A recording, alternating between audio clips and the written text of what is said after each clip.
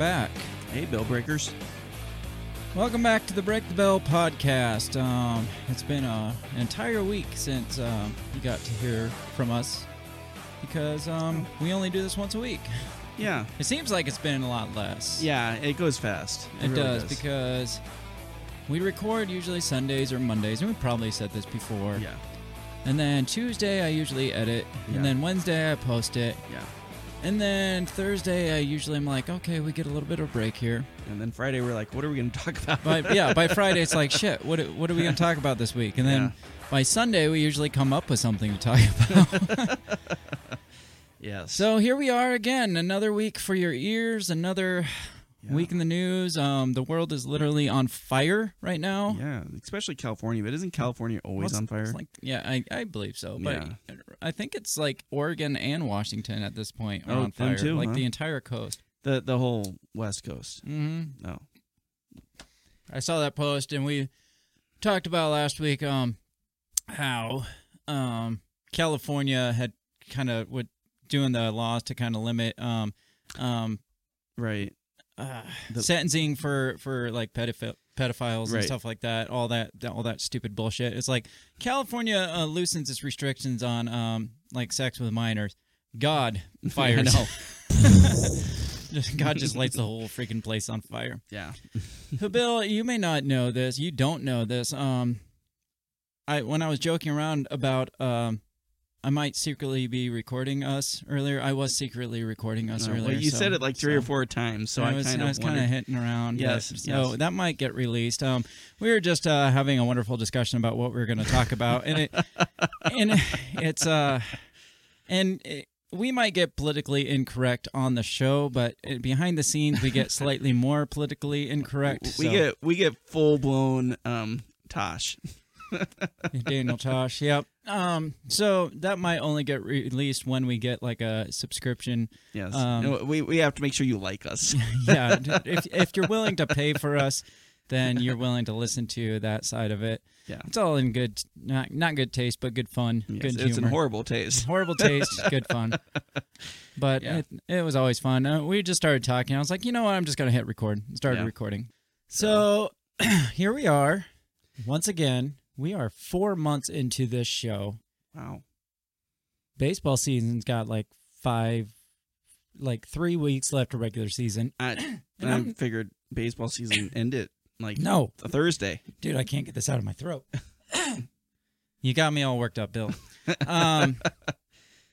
You probably are more interested in the fact that football season kicked off this week. Very Thursday? much so. Yes, Thursday it kicked off, and to be honest, my whole week I have structured to the point where I'm able to relax and watch the Steelers play the Giants on Monday Night Football. So I almost texted you today just to mess around and be like, dude, I can't record tonight. We're gonna have to do it tomorrow just to see what happened. Yeah, I was really afraid that you were going to do that. No. I made sure because I'm in school now, full blown back in school, and so I have papers and quizzes and stuff I have to get done, and I was trying to get them all done so that we could record tonight. So I could watch the game tomorrow. All right. And, all right. Well, hopefully this all works out then, and we don't have to come back tomorrow and do this again. It would be a late show. Like starting at like 10 at night or 11 at night. Exactly. But no, I am very excited for football. Have you watched any games yet? I have. I watched. I wanted to see how Brady would do with the Bucs. I heard he got destroyed. He got destroyed, yeah. He threw 2 picks. One was a pick six. So it was a good day for football on that. The Cowboys lost. That's awesome. So I apologize if you're a Bucs or Cowboy fan. I used to say Patriots because Patriots was my other nemesis. I just want to see Brady just fall flat on his ass because he's the guy that just won't go away because he thinks he's so good that he just needs to keep playing. Yeah. And usually when it's like changing dealers at a poker table. Yeah. It's like you're doing great, and as soon as the dealer changes, it's like, walk away, dude. Walk away. Yeah. As soon as who was it? Did Brett Favre do any good for the Vikings? Yeah, he did. He got him to the playoffs, and they went to the NFC Championship game. All right, so I guess. And I really liked Brett Favre. I did. I thought he was a good player. But Brady, and maybe it's because I don't know, everybody builds him up so much, that he's so perfect and everything, and I just look back. I remember all the crying memes that they made back in like 2012, 13, where all the like left hanging high five videos how his teammates would just walk by him while he's holding up a high five. And the number one reason was, I mean, he basically had the Steelers number. I mean, I think they beat him maybe 3-4 times in the entire time he was with the Patriots. Okay. So what you're saying is Steelers might have a chance now? I think they have a chance, yes. All right. So I talk shit about football and baseball back and forth. I do enjoy watching football. I like college football. I used to like watching college football more. Right. But I kind of fell out of that too because I was an Iowa State fan. Yeah. And then when we moved around the country, you're not going to find Iowa State games. And usually I pay attention to college football, and at the wedding the other day, someone asked me if I saw the Iowa State game, and I completely forgot college football had started. I wasn't sure if they were doing college football, but I did see that they got destroyed. They did get destroyed by like some nobody team. Yeah, and I'm like, oh shit, college football is on, isn't it? Mm. So my sister and dad, they live in Alabama. My sister went to Alabama, so she is, per alumni, a big Alabama fan. Her and her husband. And there was the Thanksgiving where they were playing Auburn, and there was like 7 seconds left in the game, and they could have just what was it? I think go to a tie, just let the time run out. But the coach, who I can't remember his name, he's world famous, elected to kick the field goal, like a 52-yard field goal. And I'm walking down the stairs, Thanksgiving dinner, right? I'm walking down the stairs, and I was like, he's gonna come up short, and the dude's gonna get it, run it back, and win. And that's exactly what happened. Like, what the fuck? I know. And so I called my sister. I'm like, did you see that? I called that. We'll have to get into me calling while I'm texting a Cubs fan, calling the Cubs the World Series. I got to shift back to baseball. It's hard to shift back and forth. I wanted to say Super Bowl, but that's not it. I was just calling like exactly how it was going to go because it went to extra innings, and I was just like, oh, they're getting major ads, so it's going to go like, and they were down like a bunch of points. They're down like 3 points, and I was texting him like, they're going to come back and it's going to tie it up and it's going to go into extra innings. And he's like, no, there's no way. And sure as shit, in the 9th inning, they came back. Wow. It went like probably 12 innings, and then it started raining. And then I was like, it just kept going and kept going. And then it started raining. There was a delay. And I was like, well, as soon as they come back, somebody's going to score a point and end this because everybody's starting to like fade out now. Right. So the viewers are going down. And sure as shit, as soon as they came back that inning, it was over. Oh, and wow. He's like, how are you doing this? You're a witch. So I know this is not the episode about the reviving of the football season or baseball, but it's like, Bill, you haven't seen a good friend in like 6 months, and it's like when you saw the Cardinals for the first time. You gotta when you get back with them, you gotta get back in touch and see how things are going. So sorry if you didn't want to hear all that. Yeah. I didn't want to talk about it because it's football. But yes, I caught some games. You guys are lucky that this show is being filmed before the Steelers game, because afterwards, we might do an entire episode on the Steelers. Oh, we are going to get into the show. We got a couple things to talk about. In particular, obviously, the world is doing what the world does best in 2020, falling apart completely, whether it's on fire or wars or peace or people yelling at each other. People hate peace now. People hate peace, apparently, and we'll talk about that. And then we're going to get into this new movement, this new hashtag to cancel Netflix, and then we're going to continue and like kind of push past that because of this new show that Cuties that came out. We're going to talk about it, and we're going to talk about the normalization of pedophilia, because we've been kind of mentioning it the last few weeks, and we said we need to actually get a full-blown episode about it, or at least half an episode. Yeah. And then this show came out this week, so I'm like, what a better week. So we're just going to jump right into it now. If you got nothing else, I mean, I'm sure you can talk about football forever, but of course, why don't we just go ahead and let's get into it. Let's get into it. What did you say? You talking to me? What the heck are you talking about? What did you say? What did you say? What did you say? Are you talking to me? Are you talking to me? Are you talking to me? What are you talking about? What are you talking about? What are you saying? What did you say? Are you talking to me? Well, maybe he was talking to me. What'd you say? Talk to me. What in heaven's name are you talking about? Talk to me, baby. Did you just say? What did you say? You listen to me? Are you talking to me? Are you talking to me? What the hell are you talking about? Who you talking to?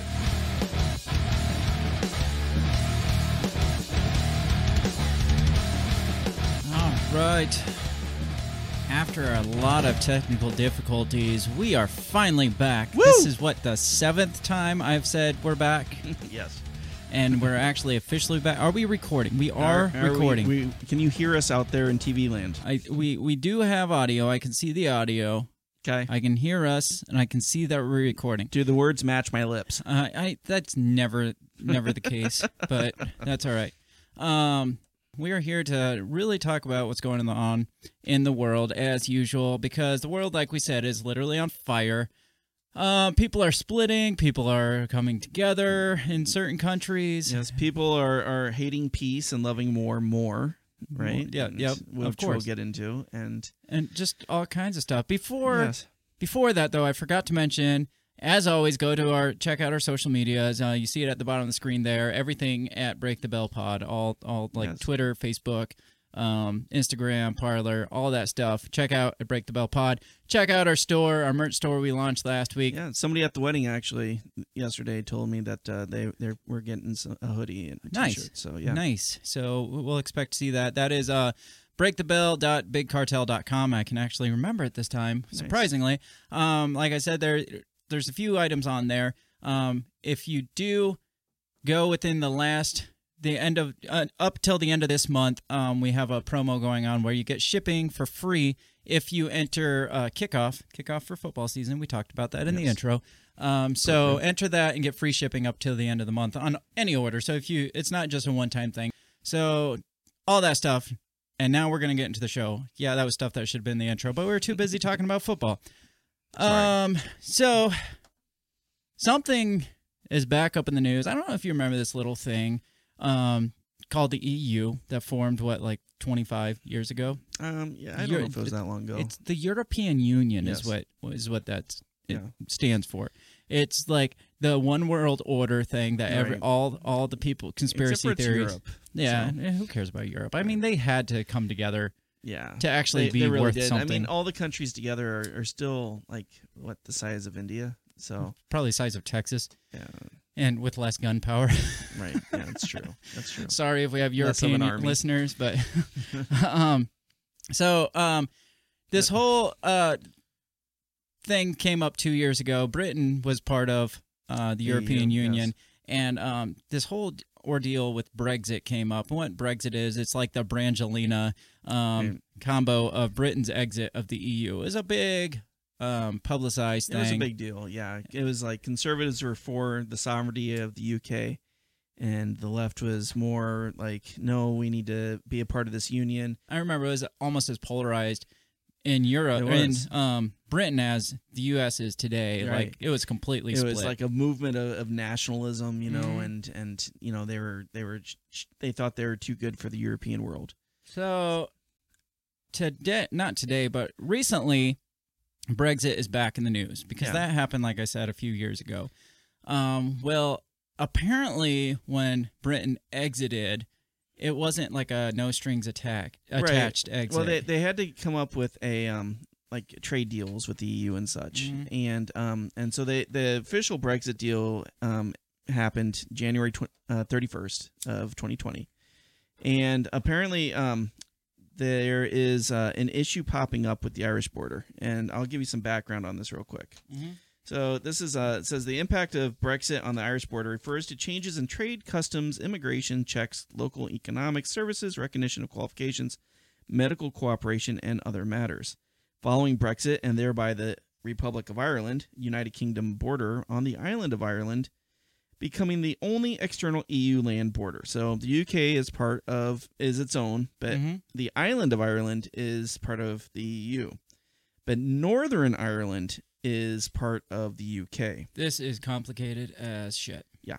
So it's kind of like blended. Like you have a country or an island as EU. You have UK or England, which is the base of the UK, the basis of it. And then Ireland is kind of meshed between UK and EU. UK is not EU. Right. EU is not UK, but Ireland is both EU and UK. Right. It's like if Florida was part of Mexico. Or like half Mexico. Yeah, half of Mexico, yeah. Yeah, like... But the tip was America, but the up by the panhandle was Mexico. Right. So well, all of Florida is Mexico. Right. But half of it's also part of the right. Just right. It's hard to make sense of, and that's the UK for you. Right. I mean, yeah. So it's like their humor. It's hard to understand. Exactly. Right. Right.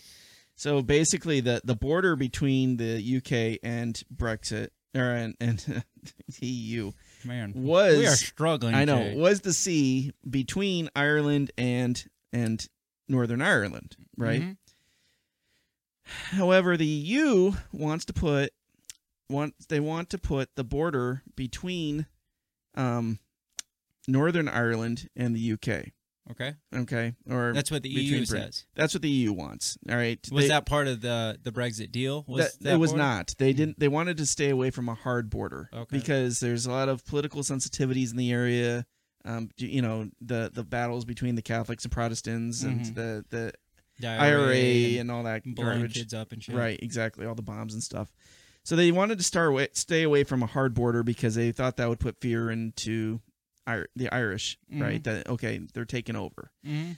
So, but now they're coming up and saying, no, we want to put a hard border between the Northern Ireland and between Britain. the UK and Britain. Yep. And because they think that it will, just finalize where the border is for the EU. Mm-hmm. And Britain's like, no, that wasn't part of the deal. We're supposed to, that's part of our area. We want to keep trade alive, be able to get food to them. You're going to create all kinds of problems by putting this up. And so now Ireland's saying, well, if you don't agree with this, then basically you're sacrificing international law because you're not going along with the EU, right? That you're no longer part of, right? That right. We have to follow their directions of. Exactly. So it's kind of like the EU still has kind of a say on what they do. Yeah. But Brexit will be back it is back in the news, and we'll see where this goes. They're Boris Johnson, which here is a picture of him. He looks like if Trump just rolled out of bed. I mean, he could pass for Donald Trump's brother. He could. He's got the same hair, just like less tame in the morning. So we'll pull away from that. We did mention last week or a few weeks ago, the deals between the United Emirates and Israel and the normalization of relationships between Israel and Arab countries. And Serbia, Kosovo. Thank you. Yeah, we'll get this. We'll get our shit together as we go. So this keeps popping back up because more and more countries are jumping on the bandwagon. Yeah, except apparently Bahrain isn't on board with this as much as like Trump said they would probably fall in line with the. No, but Bahrain is down with it. But there are opposition groups that within the Shia Muslim are saying no, this is bad. I thought it was Bahrain in general. No. Bahrain's down with the sickness. I just saw. All right. That's a flashback, isn't it? That is. Oh, my gosh. So this article just said Bahrain opposition rejects Israel normalization. That's why I assumed maybe the whole country, but I haven't actually read it, but you have. Sure. Yeah. So I'll let you talk about that because clearly you know more than I do. So a Shia Muslim leader within Bahrain, his name is Ayatollah Sheikh Issa Khazin. Mm-hmm. I'm pretty sure that's accurate. That's pretty good. Who lives in Iran, said on Sunday he was against normalization between Arab countries and Israel. In a statement published by a dissolved Bahraini opposition party, Al-Wafaq, a group close to Khazin. It sounds like a Eastern Asian guy trying to swear. Al-Wafaq. Accord struck between Israel. No, you're good. The UAE last month and between Israel and Bahrain on Friday go against the will of the people, he said. There is a great divergence between the rulers and the ruled in thought, minds, aims, and interest. Governments are experiencing a psychological defeat and want to pose it on the people, and the people have to resist the defeat, Quasim said. Let's see. A group of Bahraini political and civil society associations, including the Bahrain Bar Association on Sunday, voiced their opposition to the deal in a joint statement. So basically, it sounds like a pretty strong group is opposed to this. And it sounds like it's more of the people, the voice of the people versus the voice of the government. Which the voice of the government is who's getting all these deals between Israel and the United States. Right. And we all know how that goes. Well, and that's something Iran came out and said is that that basically the Bahrain's only going along with this is because America's is hooking them up. Yeah, I mean, why would anybody go along with this? Absolutely. Why would the United Emirates, the UAE, go along with normalizing relations with Israel? Yeah, Israel saying, "Hey, we're still going to keep Jerusalem as the major capital," but without them offering something. They got to be offering something. Oh well, I'm sure because Saudi Arabia, who has offered support in this deal, has basically come out and said that I'm sure we can come to a peaceful resolution with the area of Palestine. Mm-hmm. So there's got to be some kind of deal where maybe they're going to cut the West Gaza Strip loose, and maybe that's what they're aiming for. Maybe. But I can see this erupting into like a couple full-scale coups. If people are truly against this, you could be looking at some other unrest. Yeah, yeah. I mean, this looks peaceful on the surface. Right. But according to this, it's not so peaceful. And I'm sure other countries like Iran, who are totally against this, or Kuwait, they could be pushing elements inside to, try to, Well, look at Syria. Look how as Syria has gone for years. They've had their government in place. That's one side, and then they have the rebels on the other side. The U.S. has been backing the rebels for however many years, and Russia has been backing you got Turkey, you got Russia backing the main government. It's like everybody has been using Syria as their chessboard, and you don't think that's going to happen in these other small little Arab countries? Oh, I absolutely believe it. Right. But I think their intentions are good. Maybe, but maybe. But I think they're looking to try to break the West Strip out of Israel, and I think other people are like, no, don't make concessions with Israel. Right. Right. We can get this through strength. Well, some people look at this as a good thing to the point where there have been 2 nominations for Donald Trump for a Nobel Peace Prize because of these agreements, because he's supposedly working out these deals between these countries that have been at each other's throats for however many centuries now. People on the board, I guess you could say, of the Nobel Peace Prize, I don't know exactly how that works, have said that he deserves a Nobel Peace Prize because he's done more to get them talking than any other president or any other person really has. Well, there are other people that are really against him getting this prize, to the point that they just want to cancel the Nobel Prize altogether. Yeah, and that's why you kept saying people hate peace. Yeah, right. Let me find this article. Now, to set this up, when you think about it, so now Trump has normalized relations between the UAE and Israel, Bahrain and Israel. He's normalized relations between Serbia and Kosovo, who was previously at civil war, and normalized relationships between them and Israel. Mm-hmm. And he is offering to withdraw 2,000 troops out of Iraq and Afghanistan, and another 4,000 by November. Mm-hmm.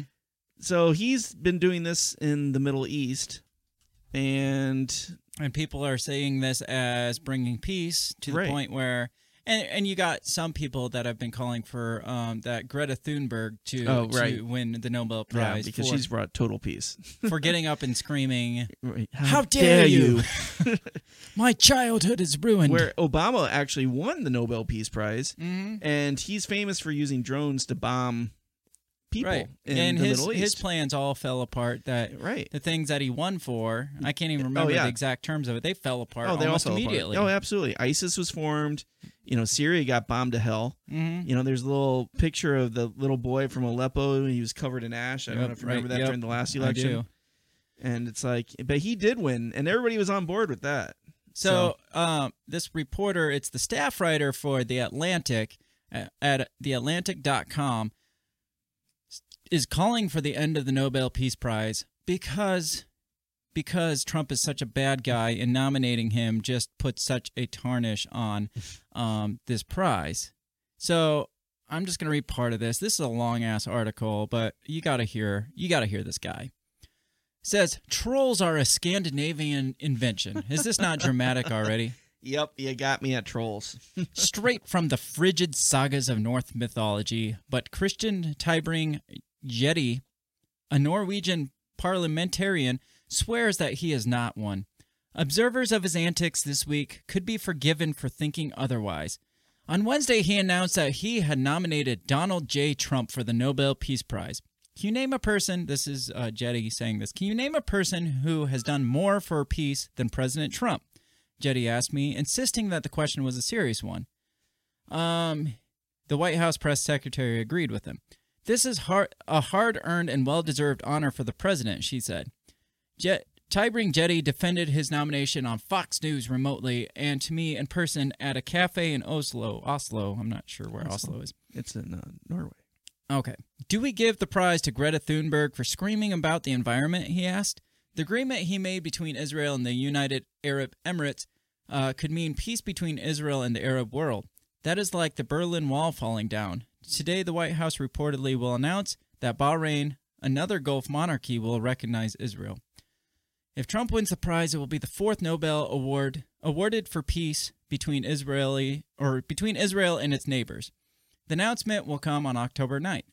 This will make the Arab-Israeli peace mediators more successful at charming the Nobel Committee than the International Committee of the Red Cross, which has won 3 times in its prize's 120-year history, but still less successful than my favorite, which is no one at all. The committee has declined to award a peace prize 19 times, most recently in 1972. The next year, in a decision so trollish it might have come out of the Pros Edda, I don't know what that is, they awarded the prize to Henry Kissinger. Wasn't he named like the architect of death? Probably, yeah, something like that.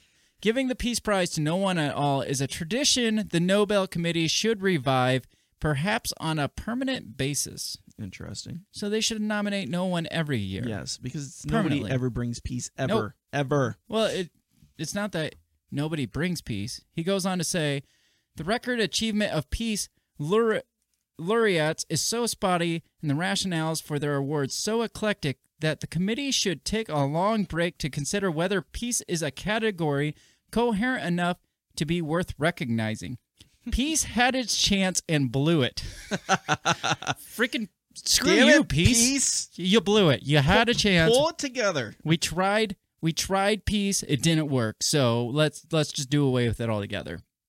The Trump nomination, one of hundreds, includes this second from a Swede. Helps show why. It almost sounds like they don't like Swedish people. Like he's very against the Swede. Yeah. Oh, man. Tybring-Gjedde is from Norway's Progress Party, a right-wing populist answer to the established parties of the right and left. His nomination of Trump strikes me as preposterous. Other politicians don't pick up the phone to talk, Tybring-Gjedde said. He has the ability to be down to earth and talk to people at all levels. He notes that Alfred Nobel listed as one of the criteria for the winners that they encourage peace congresses. So, encouraging people to talk peacefully to each other. That's a weird, crazy mindset. And what is Peace Congress but a conversation between people who are not at peace? There was a funny paragraph. What's the name of this writer? His name is Graeme, Graeme Wood. He's a staff writer at The Atlantic. Oh, okay. Let's see. Blah, blah. I gotta find the kindergarten. Okay, it says, but if the opening of a dialogue, no matter how demeaning or ineffectual, and signing of deals, no matter how undemocratic, are a condition of the prize, then Tybring Jetty's case has merit. All the Nobel Committee really needs to know it could have learned in kindergarten. Isn't it strange, Tybring Jetty asked, that in school you learn to talk to people is the best thing, and now we are told talking to the wrong people is a bad thing. Maybe if you talk, you will notice that the other guy is not as bad as you think. So this guy is slamming this guy for saying this, saying, so basically the only thing that we need to know for the Nobel Prize is what we learned in kindergarten. But he's got a point here, because we're at a point in the world, and this is why we do this show, that nobody wants to just talk to somebody who's on the other side. Because this says, we're talking to the wrong people is a bad thing. And he's comparing this to like kindergarten talk, which it really is. We should have learned this in kindergarten, and we did learn this in kindergarten, yet we don't abide by this. And this guy thinks this is a bad thing. Right.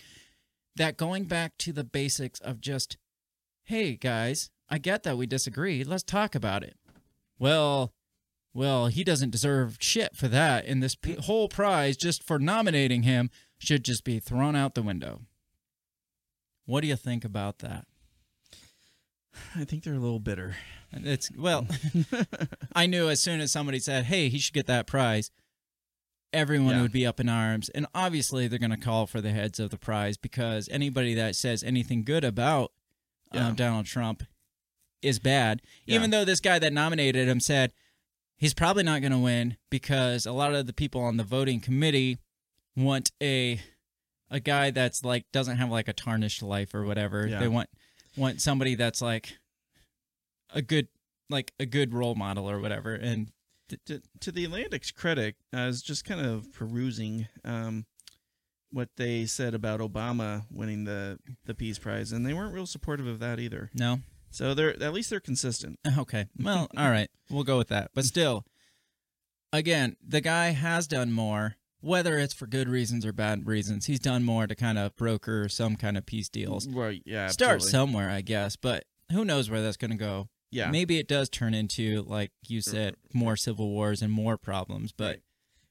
wanting to cancel it simply because of your perception of somebody personally, and the fact that, I mean, he is actually doing something, whether it's for personal gain or whatever. Mm-hmm. Again, as we talked, isn't what every politician does. It's doing some good now, at least on the surface, and I think that he should be judged on that merit. You know? Maybe let's try this and see how it goes, instead of just throw it all out the window. Yeah, like don't throw the baby out with the bathwater. Right, exactly. Which is exactly what the Atlantic seems to be wanting me to do. Yeah, maybe you are correct in that, or these like people groups are correct in that. The governments are going to get what they want. The people are going to hate it, and it's going to cause civil wars. It's going to cause more unrest. But we already have unrest there, so doing the same thing isn't working. So let's try something different. Right. Possibly. I mean, how often are RPGs fired across the border of or airstrikes? Right. Yeah. Exactly. So it's like trying to normalize conversation. Mm-hmm. Like you said, try something different. Let's see what happens. I mean, yeah, it may not work. I mean, look at Korea. It's still a shaky issue. One second, Kim Jong-un is on board and he's playing basketball with Dennis Rodman. The next day, he's like dying. Next day, he's dead. And the next day, he's ramping up his nuclear arms. Exactly. So, but it's, to say that, sorry, peace, you had your chance. We're moving on. That statement alone tells me that this guy doesn't have anybody's best interest. He's just like, fuck it all. Fuck it all. Yeah, he's flipping tables and be like, you want to nominate Trump? Fine, let's do this. He's had his chance and failed. Yes. Wow. Maybe a poor choice of words. And Santa Claus isn't real. You just ruined my dreams and my childhood. All right, well, I think we didn't have a whole lot overseas. That was about it, I think. Yeah, I mean, I'm sure there's other stuff. Oh, but as we mentioned, Trump is talking about withdrawing 2,000 troops out of Iraq, which is a huge move. Yeah. Especially, after bringing troops out of Germany. Right. And now he's talking about wanting to bring more out of Afghanistan. Oh, which brings back, which we had talked about, the Taliban Taliban and in Afghanistan. Afghaniland. Yes, are having a peace accord right now. G.W. Bush. Yes. We And- need to go over there and fight that Taliban and Al Qaeda. So that is a I forgot about that one. yeah, that's huge because they've been battling forever. So hopefully something good comes out of that. Yep. Yeah. So, did Trump have anything to do with that piece, or are they just kind of coming together? I think they decided to come together. That's good. So, yeah. Good. Maybe they'll work something out. And that was, like we had talked about, that's the main government's one of the Right. Shias and the Taliban's the Sunnis, or vice versa. Yeah, and that's one where, maybe they decided, look, the only way we're going to get America to get out of here is if we come together. Guys, do we want this for 20 more years? Yeah. Let's just come up with an agreement. Okay, you can have the kids on Sunday. Right. Can we just push that guy out? You sell opium on odd days. Right. I mean, I don't blame them either. No. We've done more destruction than we've done good in that country. So you're not going to win there. No. You're an invading force no matter how. Right. You could build a dozen schools and roads, but you're always going to be the invading force. Well, it started out back with Russia invading into there, and we went over and pushed Russia out, and the general population didn't really see one side or the other. They saw we came in, rolled through, destroyed things, and we left. Well, all their schools, the roads were destroyed. Had no problem learning what they could from us. Oh yeah, I mean, getting a bunch of weapons from us. Yeah, I mean, Osama bin Laden was one of the main connections to the CIA. Learning how and special forces. Learning how to do strikes. Too. Oh, absolutely, we were. We're arming them with like surface-to-air missile weapon systems to take down Russian planes. What's funny is, and I know you've never seen this movie, but Rambo 3. No, I haven't seen it. Okay, so Rambo 3, he teams up with the Taliban to take out the Russians. And at the end of the movie, they're like, here's to the noble people, battling communism, right? Oh, wow. Yeah. And so they've had to, the movie's still there, but they took that part out of the movie now because it's like censorship, man. Right? I know. But that's like a time era. It's an well, time exactly, piece. exactly. It's like, nobody knew what was going to happen. No. At the time, they were allies. Yeah. I mean, there was a time Saddam Hussein was an ally of the United States. If you don't know anything about the early relationship between the U.S. and Afghanistan, watch the movie Charlie Wilson's War with, is that Tom Hanks? Yes. Yeah. Yeah, he's Charlie Wilson, right? Yeah, he's the congressman that pushes to get more money sent to Afghanistan and sent to the people to get them the surface-to-ground or surface-to-air systems to keep Russia from pretty much rolling over them and taking over them. And we talked about my favorite actor a couple weeks ago. Oh, yeah. Philip Seymour Hoffman. Yeah, he's in that movie, and he's an FBI or a CIA guy, I think, that's kind of informing the congressman of what's going on over there. And so he's kind of giving him his information on how it's going. And at the end, it comes down to, well, now Tom Hanks' character, Charlie Wilson, wants to push to send money to rebuild, like the schools and the roads. And I think it was George H.W. at the time was becoming president, and his response in the movie at least was, oh, we're still in Afghanistan, and basically just kind of blew it off. And Philip Seymour Hoffman's part, he made a line, I can't even remember what it was, but it was a really good line. It was like this story, like, oh, things are going to be better now, like, and then it was just like, well, will they, or are they better? Like, so basically, hey, we pushed Russia out of this, everything's good now, and he's like, well, are they? Is it better?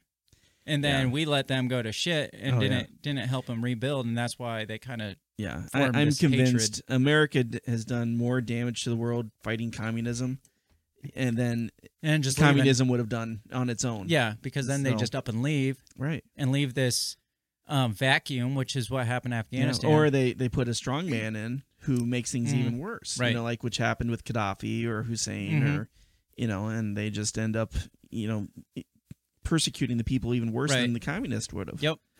So, man, we might have to do an entire episode on. It can be done for the sure. history of our involvement in the Middle East and how we swap sides and flip flop. Our battle against communism and all the good we did in the world. Right. I mean, not saying communism's good, but yeah, man, we didn't do much to improve. That's for sure.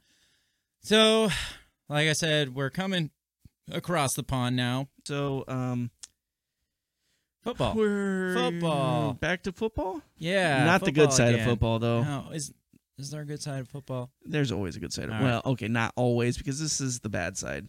So, Colin Kaepernick, or Kaepernick? I think it's Kaepernick. Kaepernick is the British. It's Kae, and Yes. the British pronounce pedophiles, and they spell it Pae, and it's pedophiles. Gotcha. So this has to be Colin Kaepernick. Kaepernick. So you've been pronouncing your Is he own British? name wrong. His name's Colin. No, I bet you his adopted family was British. That's possible. Is British. They're still alive. Is he adopted? I think he. Or Yeah, are we I just think he was presuming raised. that 'cause No, he's- I think watching the documentary, he was raised by a white family, All right. Well, we'll have to look into a that. white middle class family. Colin Kaepernick. Oh yeah, his name's Colin. Yeah, I mean, that's like the douchiest soccer frat boy name, Right. Colin. Freaking Colin. Sorry if your name's Colin out there. It's not as bad as Kyle or Chad. Yeah. Chad's Chaz. probably Chaz. I'm Chaz. Yeah, Colin Kaepernick. Let's bring him back. Bring him back home. Yeah. So apparently, he had an issue with the NFL today. No. Yes. Colin Kaepernick having an issue with Yes. the NFL. Yes, Was it because did. he didn't get to play? No. Did he think he was going to play this year? He probably hoped. He probably hoped he did, because I think there was a movement to try to get him back in. But he wanted to get paid an outrageous amount of money, and Well, that's why he didn't go play for the XFL, because his rates were Yeah. ridiculous. Right. Do you know who I am? Yes, unfortunately, I do. Yeah. That's why we're paying you less. Yes. So apparently he has an issue with his former teammate Eric Reed not being signed by a team. Mm-hmm. Who is it? I don't know the Eric Reed story. So at apparently all. Eric Reed was one of Kaepernick's kneeling buddies. Okay. Out of San Francisco. Right. And so he was let go. He had a good season last year. Okay. But the Panthers released him, and nobody has signed him. What'd they release him for? Just I think end of contract? I don't know what the contract details were. Maybe he wanted more money. I don't know how old he is. Right. Maybe they just felt he was at the end of it. I don't imagine with everything going on, they let him go because he wanted to kneel. Mm. So Yeah, no. but Kaepernick seems to think that's the problem. Of course. He says, while the NFL runs propaganda about how they care about black life, they are still actively blackballing Eric Reed. Fighting for the black community, Eric set 2 franchise records last year and is one of the best defensive players in the league, Kaepernick wrote. Let's see. Reed is one of the best free agents available. His stats are there. Reed and Kaepernick were teammates with the 49ers, and both of them protested against police brutality. He and Reed filed a grievance against the NFL, alleging that owners were conspiring to keep them out of the league because of their protest. The lawsuit was eventually settled. I wonder how many millions of dollars they got for that. And Reed would later sign with the Panthers. But Reed was not re-signed after this season, and Kaepernick believes it's a conspiracy. Oh, of course. So, well, it's interesting how it just happens that Kaepernick kind of his whole ordeal was after the St. Louis riots and that whole start of the Black Lives Matter movement. Right. And then this Reed guy, this is his first year not being signed, which happens to be back in the cycle of of protests, and it happens to be coming back up at the same time. So yeah, Colin Kaepernick's going to try to get his little chance at fame here to open his mouth again, which is why. But Kaepernick was.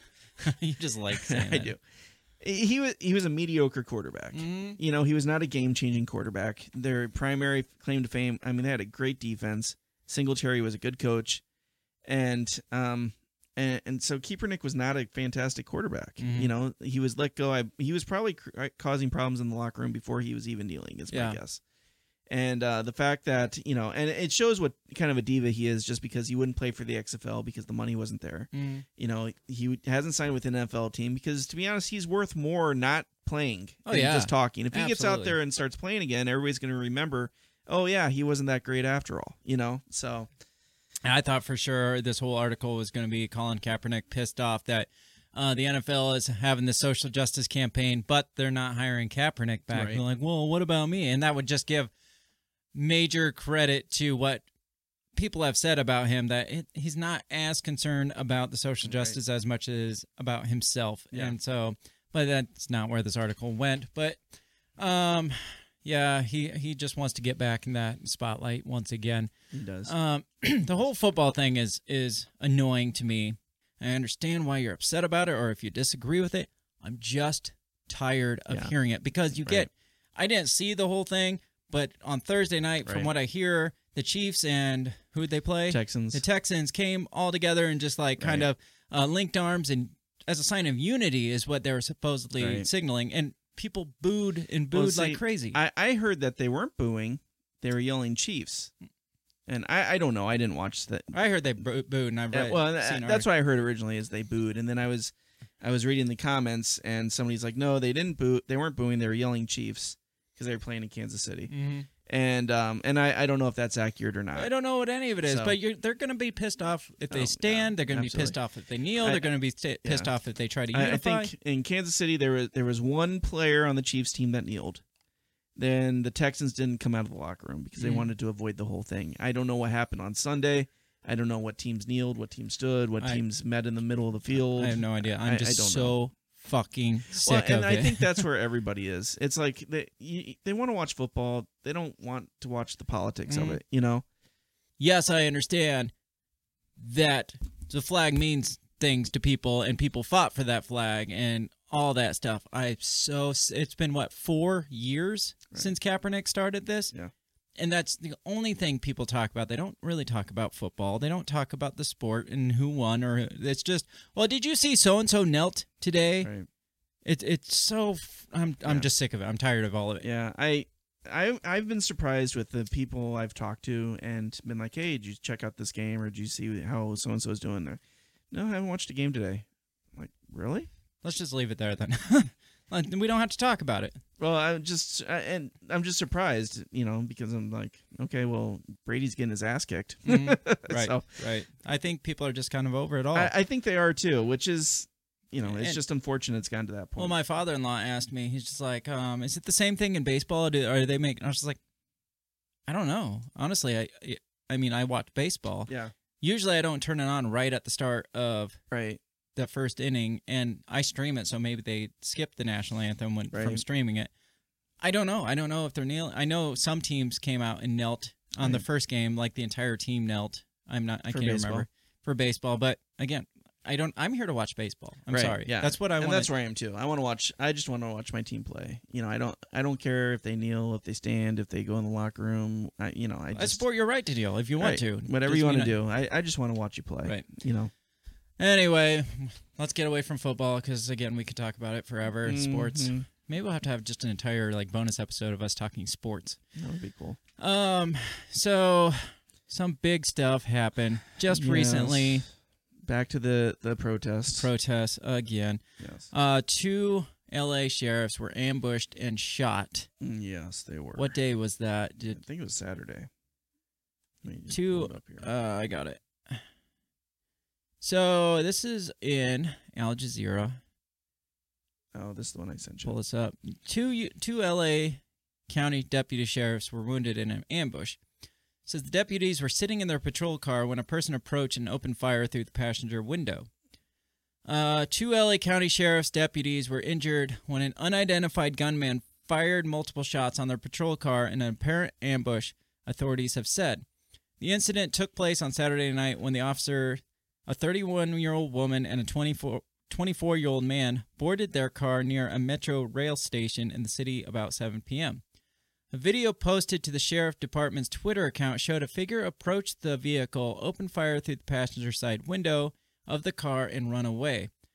The deputies who had graduated from the academy 14 months earlier were able to radio for help. Both underwent surgery on Saturday. So thank God they survived.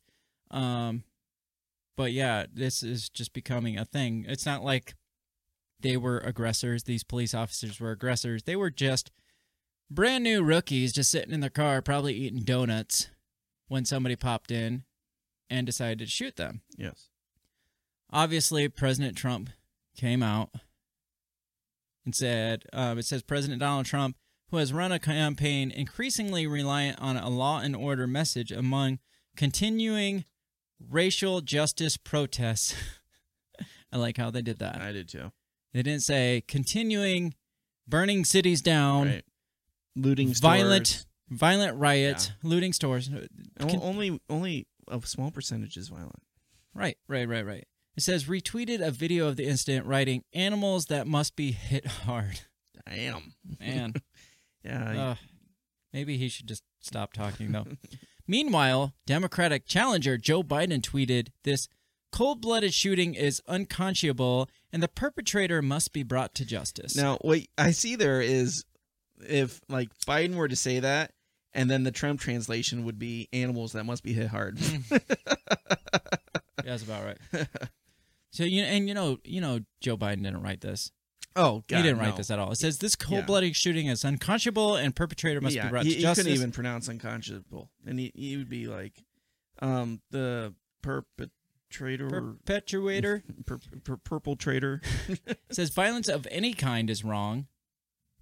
Those who commit it should be caught and punished. Jill and I are keeping the deputies and their loved ones in our hearts and praying for a full recovery. It says, oh, man. I think that's enough. Yeah. Protesters gathered outside the emergency room. This is the newest development here. It's on that same article, though, towards the bottom. Amazing. Okay. It says protesters gather outside the emergency room. A small group of protesters gathered outside where the deputies were being treated. In a tweet, the sheriff's department said members of the group blocked the entrance and exit and chanted, "We hope they die." Does that sound like peaceful protesting to you? It sounds loving to me. Does that sound like a period of ongoing racial injustice protests? Yes. No, that sounds like animals, like Trump said. Yeah, right. Yeah. At least one man was taken into custody at the protest, and a woman later identified by the LAist news site as reporter Jose Huang was arrested and later released. Says, I have seen LA SDHQ tweets and have thoughts and videos to share soon after a little rest. Share them now. Come on. No teasers. Come on. So that's where we are in this country. Yes. It's not getting better. We talked about this last week with the whole Civil War talk, how I don't see it getting better because now we're just walking up and shooting officers and then protesting saying, yeah, we hope they die because they were sitting there eating donuts. The full little event that happened was that, they blocked all the entrances to the hospital, all the entrances, including the emergency entrance. And one of the BLM protesters went on camera and said, I want to deliver a message to the family of the pigs. I hope they effing die. Oh, so much more than what this said. Yes. Yeah. And they chanted death to the police and kill the police, all on camera while this was happening. Peaceful protest, though. Yes. Yep. I mean, that's our definition of peaceful protesting. A BLM supporter wrote, Black Lives Matter activists saying y'all gonna die one by one to the police officers as the colleagues are fighting for their lives. So, I mean, there's really nothing good for the police at this point.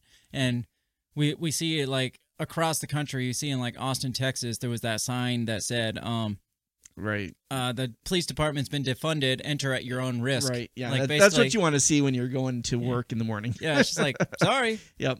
I mean, there's nothing we can do. This is what you wanted. Yeah. This is what y'all wanted. Yeah. So, there. I mean, it's going downhill fast, and you think you're at rock bottom, and it just keeps going further down. Yeah. Right. Well, like I said, I mean, this is going to be. They're pushing this to be, the new normal. Mm-hmm. Yep. Go visit a big city, at your own risk. Right. And so, the politicians are taking their sides on it. Yet Biden's taking his side of the officers here, which is probably going to upset people. We talked about that. Oh, absolutely. How he kind of pushed against the protests. He like flip-flopped and spent that $45,000 ad on against protest or against the riots and stuff. Yeah. And now he's saying all violence must be punished. Right. Yeah. I mean, what's that saying about all these protesters that are violent? Right. Well, the polling will all of a sudden turn against him. You know. Yeah. So, which speaking of the polling, and speaking of Joe Biden and his political campaign, we had briefly mentioned, I think, in our episode about like who's kind of funding Black Lives Matter, and one of the names that came up was this Act Blue. Yeah. And Act Blue is kind of a donation site for the Democratic Party. And so we had kind of said that we had heard, we didn't like spend too much time on it because we didn't know, but we had heard that they were kind of funding this or funneling money possibly to the Democratic Party. From the 1,000 Currents through the Tides Foundation. Yep. So this Act Blue, there's an article out now that says alarm sounded on Democratic Party's biggest fundraising platform because half of the donations that went through Act Blue were from the unemployed, were from unemployed people. And we're going to have to do this quick because we're pushing our first hour and we need to get into our main topic of the show. Up and move on. It says nearly half of 2019's donations to Act Blue, the Democratic Party's biggest fundraising platform, were made by people who listed themselves as unemployed, raising red flags about whether the online processor is being used for foreign or otherwise illegal contribution. An analysis of the Federal Election Commission data by the conservative Take Back Action Fund found that 2.8 million Act Blue transactions in 2019, or 47.4%, were made by donors who identified themselves as unemployed or listed no employer. That figure has risen to 50.1% in the first 8 months of 2020, so even more now. It's over 50% now, said Take Back President John Pudner, who has for years sounded the alarm about the potential for foreign influence on Act Blue over what he describes as its lax online credit card security measures. Our biggest concern is foreign money. Okay, we got that. I don't think they care, to be honest. No, they just, yeah. It says his concern is that illegal contribution could be made using prepaid gift cards and pairing them with either fake names and addresses or stolen identities of real voters. The FEC provides an additional layer of security by requiring donors to list their employers, but there is no such check on those who identify themselves as unemployed. So all you have to do is click unemployed, and then you got to put your they don't go and check up on that background like, check. Oh, someone's giving us money. Sweet. All right. He says anyone around the world could use this. He mentions like China and Russia and Iran are trying to meddle. An Act Blue spokesperson defended the integrity of the fundraising powerhouse system, saying the platform uses an array of data sources, internal validation, and third-party service to verify the validity of transactions. Of course they do. So this, I don't know if it's this article, we'll just breeze through this. Oh, it says, this is it right here.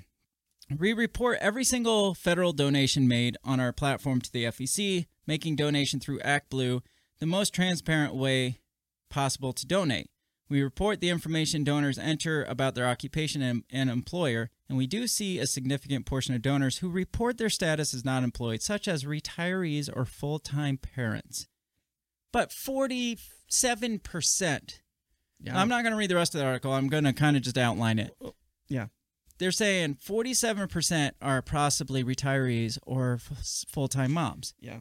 This is coming out of 2019. This isn't today's status where there's like super high unemployment rates. 2019, we had mentioned, had under 4% unemployment rates, which is virtually nothing. Right. And you're saying half of your donations came from 4%, 3.8% of the country. Yeah. Looking at, because another group formed on the right side, I can't think of what it's called, something red. WinRed. Their numbers matched the unemployment rate. Mm-hmm. Like their donors that were unemployed that donated was about 3.5%.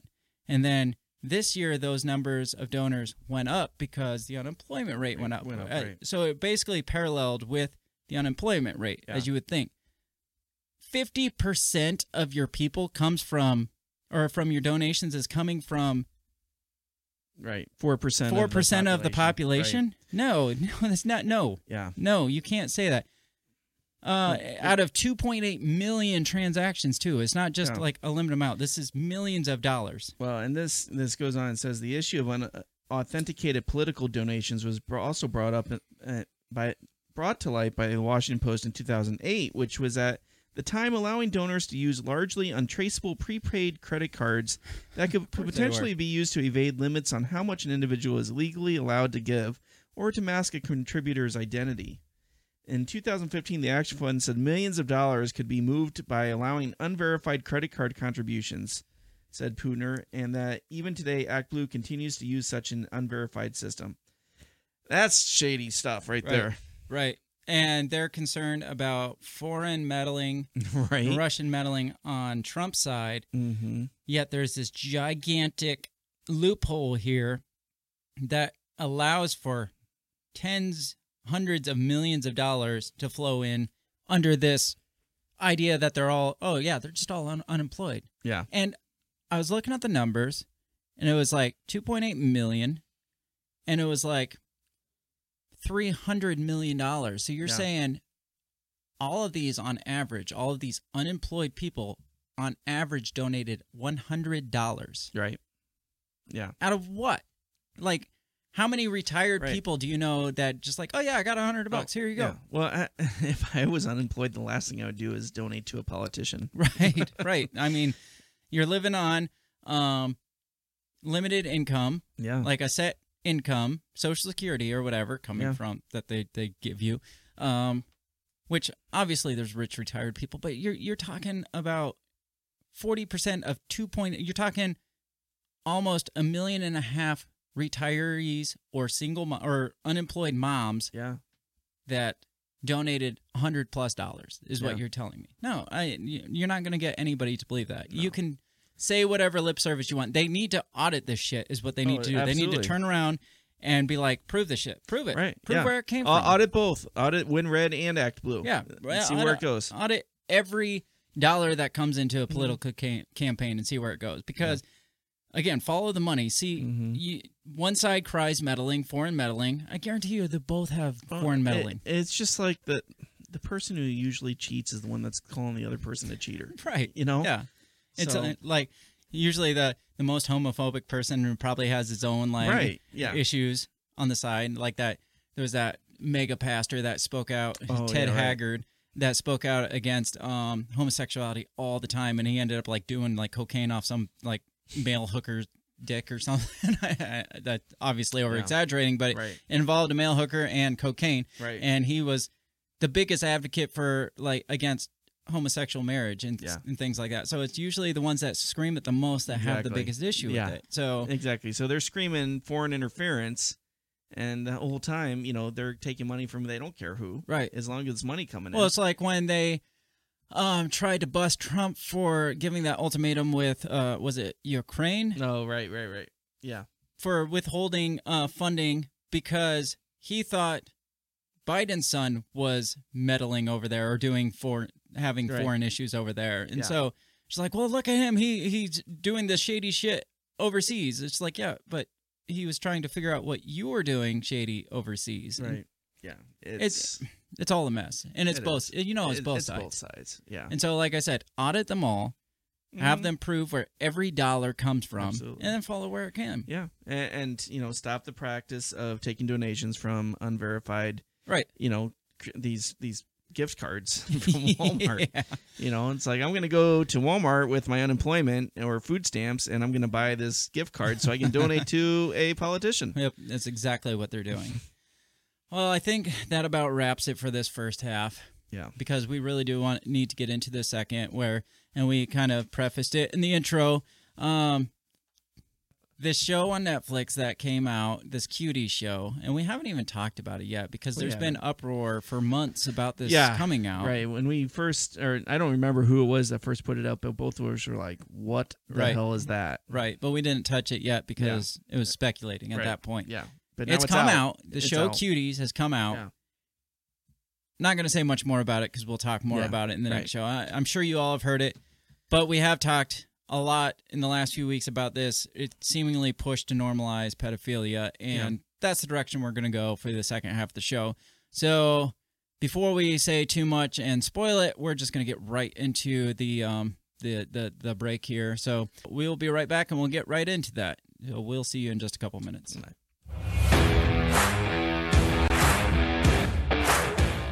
Hey, everybody. I just want to take this time to give a big shout out to the very first sponsor of the Break the Bell podcast. That is Goulash Media. They can be found at goulashmedia.net. Goulash Media specializes in graphic design, web design, audio recordings, video work, wedding videos, music videos, even political campaign videos. Goulash Media caters to the little guy with the big vision. You can check them out at goulashmedia.net. That's GOULASH media.net. Have you ever thought that maybe voting, maybe all this politics constantly surrounding you is not the way to achieve freedom in your life? Hi, I'm Remso W. Martinez, and I ask myself the same question. That's why I'm on a journey to find true freedom in my lifetime.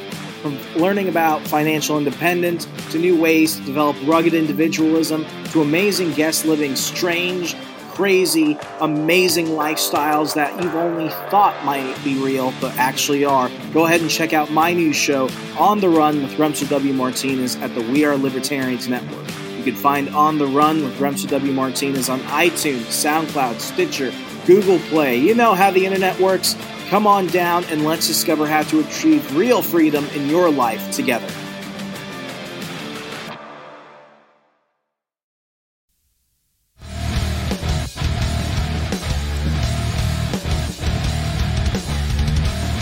All right, I hope you all enjoyed your break. Hope you all enjoyed that time away from us. I mean, we were kind of sad to take that time away. It was hard. It was hard. It was. I mean, we love you guys, so we'd like to get back into it and just keep on with the conversation. I do want to get more bonus stuff in because I like having the back and forth dialogue with the people listening because I feel like this is a little bit one-sided right now. Yeah. I mean, we're just forcing this into their ears. Yeah.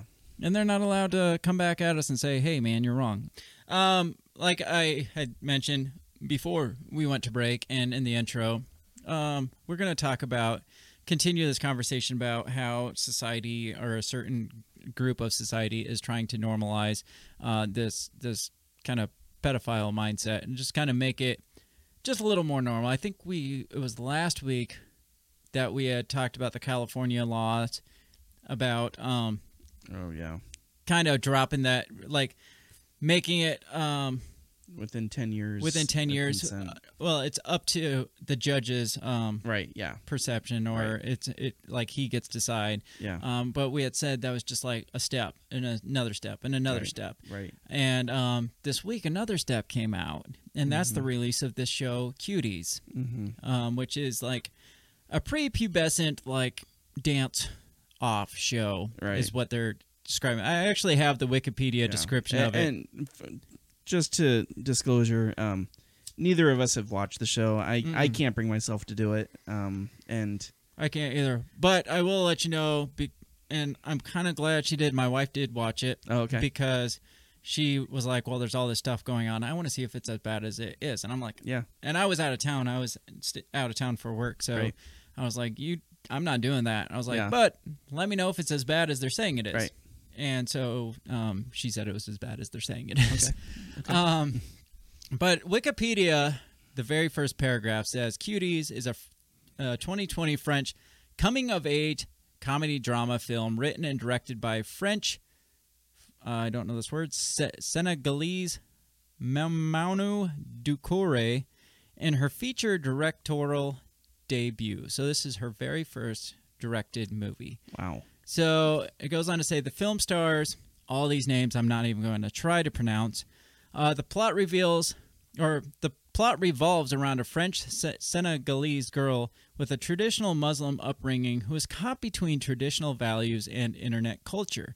According to the filmmakers, the film is intended to criticize the hypersexualization of pre-adolescent girls. I like the fact that they're trying to criticize the hypersexualization of pre-adolescent girls. Right. What I don't like is that they're is hypersexualizing when they pre-adolescent girls. they to do use the hypersexualization of pre-adolescent girls to criticize hypersexualization. And it's like saying, "Hey, killing people's bad. We're gonna kill a bunch of people in front of you right now On to show you camera. how bad that is. Yeah, look how bad this is. Right. Don't Boom. do Look, this." that hurts. So if you're not familiar with it, I think it was early August, they released the American poster for it. Like Okay. the Yeah, and that's when I first heard about it. Yeah. Right. Well, if you look at here, I'll pull this up. The French poster. I'll move this over for you to see. I mean, coming of age. I mean, Dirty Dancing is a coming of age movie, and the gal's 19 in it. Mhm. Okay, so that's cool. 11 isn't really coming of age. Well, that and the show, and we'll talk about it more. Shoot, hang on. The show is, it's TVMA. Okay. So it's in America, like 18 and up. Right. Why do adults need to watch films about the coming of age of 11-year-old girls? Right, Like yeah. we already did it. We all went through that. We know Right. what it's like. It's not educational, Right. in my opinion, for No. a show that's geared towards adults to Right. view Right. a coming of age video Yeah. like this, Right. at least. I mean, there's like maybe like parent versus like teenage Right. like battles going on Right. that you could educate people, but this, no, Yeah, I don't buy it. Yeah. But here is a shot of the French poster of it. Okay. It You looks see- like Sisterhood of the Traveling Pants. Yeah, you just see them kind of with shopping bags and walking down and Confetti in the background, and let me pull up. I should have had this up. Let me pull up the American poster. And you'll see why people instantly were kind of outraged by this. Like, all right, so here is the American poster. Can Okay. you see a difference? a little bit. I mean, are people on the side of it saying how ridiculous all these right-wing conspiracy theorists are for having all this freaking outrage about this? They're saying, well, this is no different like the other dance-off movie posters and stuff like that. And it's just like, but those aren't 11-year-olds. I was going to say, except for their 11-year-old girls. Yes. So you can see how they're like scantily dressed. They're in very provocative poses. One is like all you see you can't even see her face. You just see her ass. Yeah, it's like her face doesn't matter. No, just here's her ass. Yeah. And yeah, so you can see why people immediately I mean, they're all stripper poses. Yeah, they are. Netflix actually came out and apologized for this. So for all the people that were like, oh, you're making a big deal over this stupid poster, Netflix came out and apologized and said this was in bad taste and it doesn't represent the director and the writers. Like what this doesn't represent what the movie actually is, when in reality it absolutely does. So I Googled Cuties, the movie, when I started looking stuff up. And the top voted hashtags connected to the movie are as follows. And you'll see how people aren't really taking this very well. So the top voted hashtags are disturbing, gross, unsettling, creepy, cringeworthy, terrifying, shocking, awkward, and graphic. Nothing there is like, oh, this is powerful. It's powerful or coming of really age. Spoke to me. No, it's all like everyone that's like tagged in something is like, oh, this is gross. This is creepy. This is disturbing or cringeworthy, terrifying, and it is. Yeah. I don't know. Like, I haven't seen it. Like I said, my wife watched it. Right. And I haven't even read through the entire plot line or anything like that. But what I do know is it does show scenes of girls in provocative positions, and it's not just like this. It's like close-up shots of like their asses a lot, Really? and like really skimpy shorts Yeah. and close-up shots of their chest area or the close-up Right. shots of them like spreading their legs and stuff. It's stuff. I don't want to have this conversation, but I'm Right. just telling you. No, I know. And there's scenes where they're doing dance moves and the girls are basically humping the floor Right. and twerking. And so it basically is this girl wants to get accepted into this like dance clique. Okay. And she ends up like going and watching these dance videos, which is like these really like adult like twerking type videos. Right. And she kind of gets into that and she starts like in the video she starts like mimicking the moves and doing the moves on other people and or with other people. And so it's not something you Right. Yeah. want to see an 11-year-old doing. Right. Like, no, I don't want to see this. I have no Yeah. there's no reason to go see this. Right. There's no education behind this. And to let you know, it's the critics that are really pushing this. Mm-hmm. If you look at the Rotten Tomato score, the viewership is like 3%, like approval, Mm-hmm. and then the critics, it's like 83%. Right. And so, Well, it's IMDb, the movie database, internet movie database site, mhm. they always have like their reviews and they have their parental reviews where they show like the level of sex in a show, the level of violence, the level of swearing and stuff like that. The original IMDb review from this was as follows. During one of the many highly sexualized and erotic dance scenes that purposefully exploits and objectifies numerous scantily clad underage girls, one of the female child dancers lifts up her crop top to fully display her bare breast. This is lawfully defined as pedophilia and can be extremely distressing to many viewers. This was on IMDb's Right. review site. Okay. This isn't. I don't think IMDb's reviews is just like one person reviewing it, like Right, yeah. like how they have like the viewer reviews, Right, like yeah. user reviews. This Yeah. is like their website's review. Right. Yeah. From what I've heard, from what Mandy said, that scene is not in the movie. So I'm Okay. wondering since Maybe they cut it for the American release. that or after like the film fest, they cut it after the film Right. fest or something because something like this came out and people like were Right. outraged. freaked out, and yeah. Well, for IMDb to say this is lawfully defined as pedophilia and can Right. be extremely distressing, that's a big stain on your movie That's huge, to have right. that stamp from Yeah. a major movie site. Right. Yeah. So since then, IMDb has pulled that review and downgraded. It says, so here's this article here. It says, IMDb parental warning is downgraded following Netflix release, and it's not hard to see why they downgraded. They downgraded it to mild Okay. from like graphic That or still something. sounds ridiculous. Yes. The controversial film Cuties has released on Netflix, and despite criticism, IMDb has downgraded its parental warning about the film. If you've been on any social media sites in the past few weeks, you'll know about the controversy surrounding the new film Cuties. The film has received an unprecedented, freaking that word keeps coming up. It's the word of the day, apparently. Of the year. Unprecedented reaction for the way it portrays its main characters, who are a group of 11-year-old schoolgirls. Criticism of the film erupted when Netflix clearly dropped the ball and released a poster, the poster I showed you, for the film, which featured its main cast in provocative poses, and some social media users have taken that poster and a few select clips from the film and have run away with criticism of Cuties without ever actually seeing the film itself.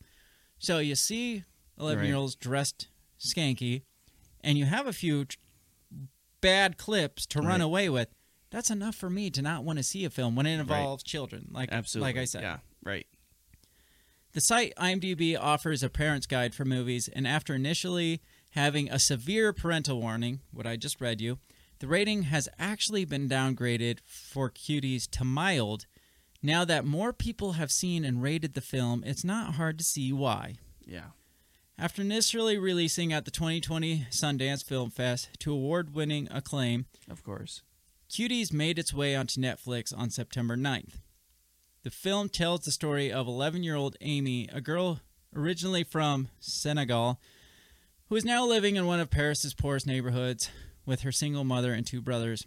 It's a coming-of-age story in the sense that Amy wants to rebel against her protective and conservative mother and falls into a mean girl-esque clique at school. The titular, I don't think you should use that word. That's probably bad. Miganese, whose lives are highly influenced by what they see online on picture-perfect social media sites like Instagram. The Mignonese are hoping to enter a dance competition. That must be the name of the dance group. Right. I think that's the for French inspiration. French translation of Cuties, I think. Oh, okay. We'll just say the Cuties are hoping to enter a dance competition, but for inspiration, they look to music videos that feature scantily clad women who dance in an erotic manner and look to copy the moves themselves.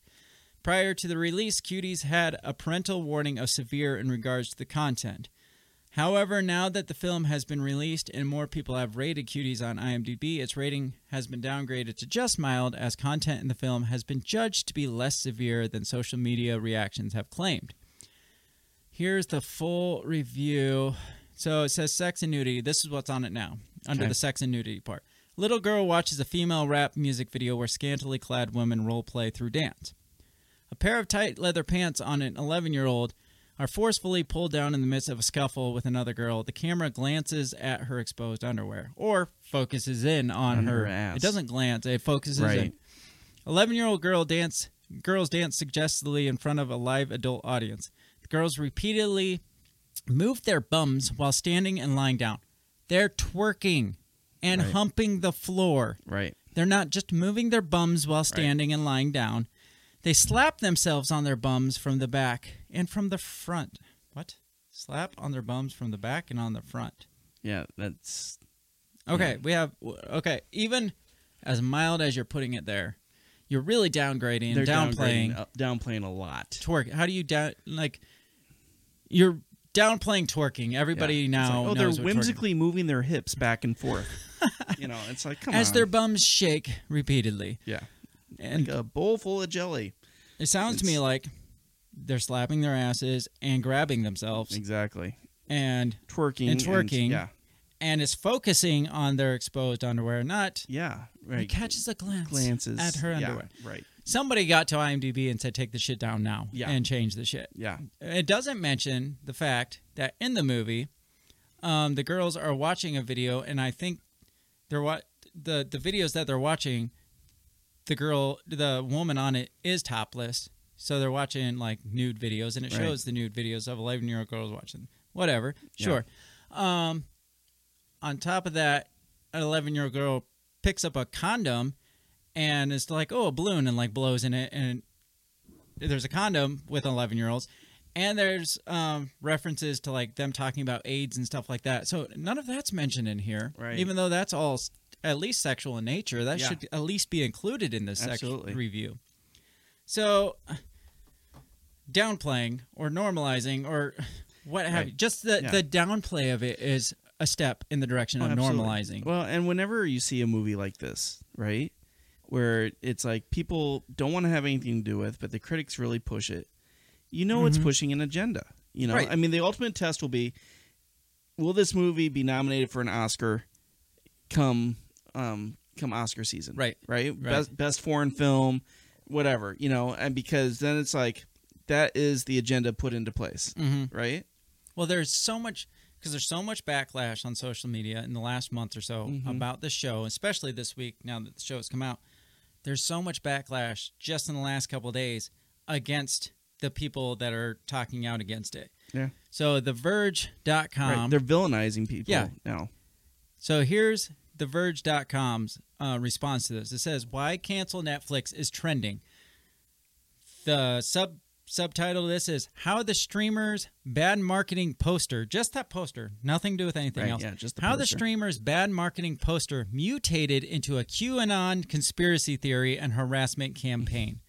Again, they're using that QAnon thing to link to anytime anybody is against something. QAnon is the new Koch brothers. Yeah. Right? Do you remember the Koch brothers? Yeah, they were the bad conservative bad guys, always setting up and stuff like that. QAnon has become that now. Right. So it says, let me show the screen.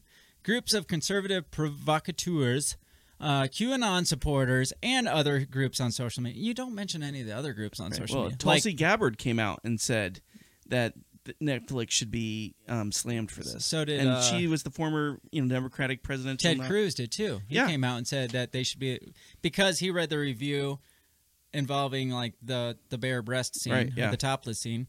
That's no longer in it apparently. I do think like people don't make that shit up. So I think it had to have been pulled from it. It was either pulled to be here in America, or they just pulled it. They wiped it. Yeah. And I bet you'll find no evidence of it. It was freaking Mandela affected. Oh yeah, it's gone. But I mean, I guarantee you, it played at Sundance. Oh yeah, and that's where the IMDb original review came from. Was Sundance? That just doesn't come out of somebody's ass, especially an IMDb review. Right, yeah. It's not a Wikipedia page that anybody can update it. Yeah. So it says groups of conservative provocateurs, QAnon supporters, and others on social media have jumped on the release of the French coming-of-age film Cuties and trending cancel Netflix hashtag to associate the company with pedophilia. This isn't the first time that people have tried to cancel Netflix. Republicans tried it in 2018 following Netflix's confirmation that it had signed a multi-layer deal with Barack and Michelle Obama. Did they really? They weren't calling for it like this. Nobody cared. They were probably just like, I ain't gonna fucking watch that shit. Yeah, exactly. Earlier this year, people threatened to cancel Netflix over 365 days, a movie that petitioners argued glorified sexual violence against women. I never even heard of that movie. Mandy's talked about that one too. Okay. She's heard of it. I haven't seen it either. But yeah, there supposedly all these right-wing people are talking about this movie that argues it glorifies sexual violence against women. Yet we're in the hashtag Me Too movement era where right. But they're the left side, I guess you could say, is saying, well, they're stupid for saying that this is this, but the same side is calling for Absolutely. like all this hashtag Me Too stuff, whether it's good or bad. Yeah. Right. So it says, and at the same time, people are calling for others to cancel Netflix over Cuties. There's also a petition from fans of shows like Jessica Jones, the OA, and Anne with an E hosting a cancel Netflix campaign to try to bring attention to their favorite series that have been canceled. Why? So why they're are trying you to downplay it. Why are you they're including trying this? to say this is petty. They're just doing it because they want their show brought back, and and that's all. So it says, while some of those cancel campaigns are pretty direct, like we just said, the Cuties situation gets very complicated very quickly. It moves from people being upset about the way young girls were positioned on a poster or the entire fucking movie right. In a marketing campaign to QAnon supporters using this as proof that their dangerous conspiracy theories are real. Hello, it is. All right, let's back up. What is Cuties? So it goes on to say that all the stuff that we said, how it we talked about kind of the overview of the movie. It gives the same overview. Cuties uses uncomfortable images to provoke a serious conversation about the sexualization of girls, especially regarding girls of color, the policing of a girl's sexuality, double standards, the effect of social media on kids, and how children learn these behaviors. Again, it is fine if you want to bring that to attention. Right.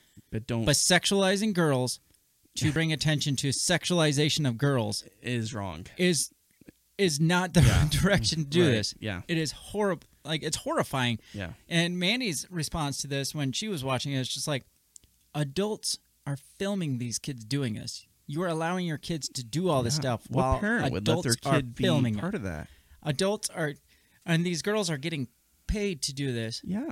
While and you think all the cameramen, there's not one person that's a creepo? Oh, yeah. One cameraman out there that's not a creeper? Well, there's not one person watching Netflix that's not a creeper. I mean, well, yeah, that's the other thing. It's just like, and that's enough of this article. You kind of get where they're going with this. How they're saying it's all conspiracy theories. Right, yeah. They're all just trying to say that Hollywood is full of pedos, and this is just proof of that, and it's just QAnon conspiracy theory. Right. No, I'm just saying what it is. Yeah. I'm not saying that pedos made it. Yeah. Whether or not they did, Right. I am saying this is gross. Right. And it's going to appeal to a demographic that has a problem. Yes. And you think every person that's watching it is just like, oh, this is a great coming of age. Right. Yeah. Somebody had posted like, maybe they're not like pushing this for pedos, but what they should do is kind of monitor the amount of people that watch the show like 6 or 7 times, and they're watching it like 15 to 20 minutes at a time, not watching through the whole. That's disgusting. Fucking disgusting to think about. And even if you have somebody who may be struggling with it, right? And say like, they talk to somebody about it. They try to keep themselves away from that stuff. Right. And then they're going through Netflix and all of a sudden this show pops up. Right. Right? I mean, that's like offering a drink to an alcoholic. Yeah. Right? Like, here's a bottle of tequila. Don't touch it. Yep. Right? But this is for educational purposes right, only. Yeah. we just want to show you this guy drinking all. This is just to show the study of alcoholism. Yeah. Right. It's like, come on. Right. Yeah, it makes no sense. But again, staying on the topic of Netflix for a few seconds, I had noticed this show pop up and talking about, again, the coming of age type series that aren't necessary, I don't think. I think it was a year or it's been a couple of years now.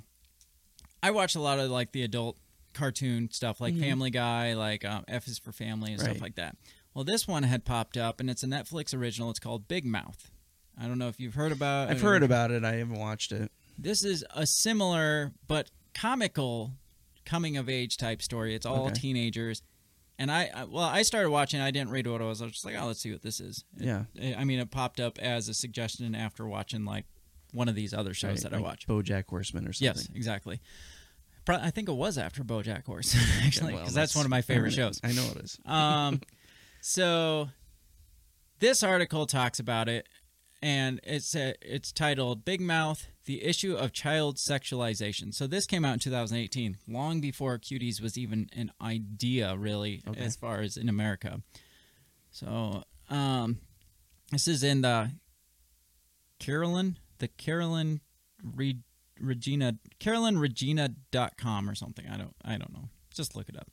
So it says Netflix comedy and the normalization of child sexualization.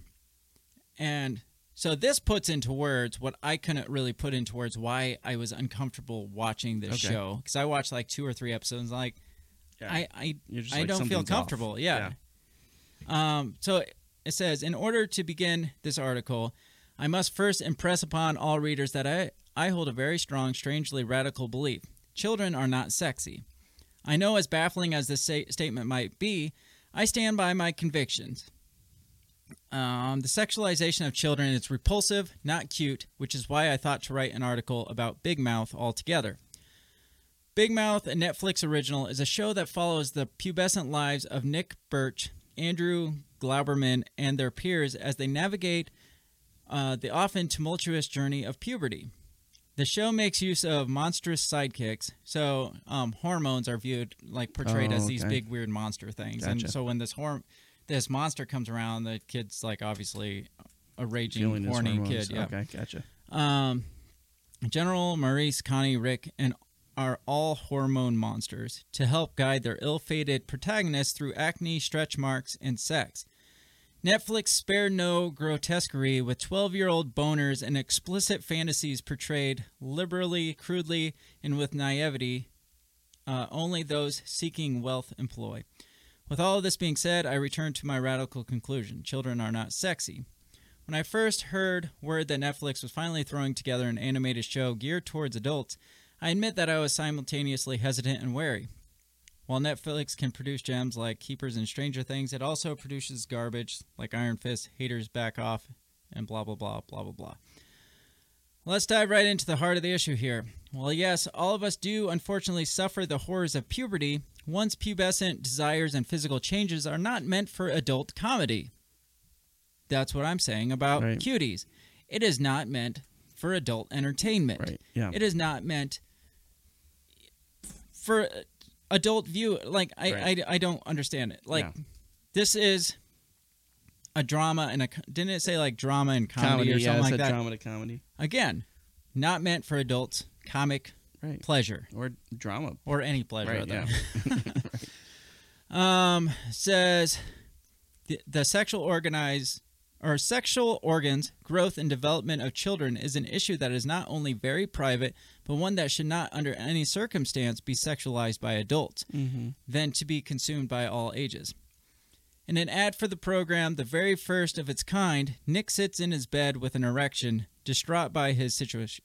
Again, I don't like reading this. I don't like talking about it, looking it up. But here it is. Right. This is what's going on around us. Sits in his bed, distraught by his situation and life's foibles. I remember watching this ad in passing, stopping what I was doing, and rewatching just to be certain my tired eyes had not deceived me. I was looking, much to my confusion and repulsion, at the animation outline of a 13-year-old's penis. Someone had sat down and drawn the rough silhouette of a child's genitals, and I was then forced to look at this silhouette simply by opening Netflix. I remember this. Like, you know how they get the ads up at the top of it? Right. This is one of those ads that, like, your kids could be scrolling through if they're on regular Netflix on your account, and this would just start playing without them wanting to click on it. So your kids are going to see this. Right. And your kids are going to see a cartoon and be like, ooh, a cartoon, and start watching it. It's not like they're going to see something and be like, oh, well, let's get off this. They're going to start be like, oh, I wonder what this is. Fortunately, my kids don't go to my Facebook account because they don't even like the cartoons I watch. Your Netflix account? They hate Japanese anime, and they don't have Transformers on anymore. So. Well, that's sad. This guy goes on to say, I'm 21 years old. I am not one for extreme censorship, nor do I believe the realities of the world should be watered down in fiction. But I do believe all approaches to such things must be done with a touch of finesse. I firmly believe that children do, in fact, need media representation involving puberty and sexual growth. I also firmly believe that this representation should never be done for comical or sexual purposes. He's saying there should be representation. That teenagers or prepubescent should have representation. But when these shows are TVMA, which are geared towards 18 and up, exactly, that's not kids getting their representation and seeing shows that kind of educate them in what they're going through or make them feel comfortable with what they're going through. It's geared towards adults for their viewing pleasure. It's funny, or it's they're saying sexy or what have you. And like you said, kids are not made to be sexy. They shouldn't be in this era where they're sexy. Right. But this is what's going on in the world. You have this kid that you were reading up on, this the dancer boy. Oh yeah, you had something about that. Yeah, Desmond. And this was probably a year or so ago that this happened. So this is let's see. So this little boy Desmond, who his mother dresses up in drag, and his mother dresses in drag too, or he dresses him in drag. Dresses him in drag, and he's 11 years old. She takes him out to these LGBT pride parades and stuff. And they say that he's advocating people to be themselves. Okay. Okay. I'm okay with that concept. Right. Okay. So, but Yahoo comes out. This is a quote. It says, but despite the advocacy work that he's done with young people in the queer community and the numerous performances he's given that have been praised, Desmond and his family have frequently come under attack by people who question his parents' intentions in giving their son, now 11, such a public platform. It says Desmond's mom and the backlash Desmond's mom says the backlash is blatant homophobia and a display of grossly outdated beliefs that gay men are pedophiles. The truth is, my son is a professional drag performer, not a stripper. No one forces him to perform. Performing is what he loves to do and has always loved to do. He was a ballet dancer for 4 years and is currently earning an A+ grade in drama. It says he is extremely talented in his celebrity and character impersonations. His costumes are less revealing than a dancer's or cheerleader's uniform and are always age appropriate. While he dances, he does not move in a sexual manner. He often collects tips at drag queens, as drag queens sometimes do, which we allow him to keep, and he uses to buy clothing and toys he wants. So, and the video that they showed of this, this 11-year-old boy dresses in drag. He wears up makeup and jewelry and, is made to look much older than what he actually is. Mm-hmm. And, he'll dance in parades, and he'll go to these gay bars, and he'll dance on stage on these, these drag shows, and men throw money at him. Right? I don't know how he dances. I haven't watched. Well, she says it's not provocative. She says it's not sexual, and he dresses more modest than like a cheerleader. And then because I watched that video that you sent me that goes through all that stuff, and the guy on there he's really right-wing guy, Right. and he's like, the fact is the kid, 11-year-old, is dressing in drag and dancing for gay men for money. Right. That's not the fact. That's Right. I don't care if he dresses in drag. I don't care if it's gay men. Right. The fact is, an 11-year-old kid, Right.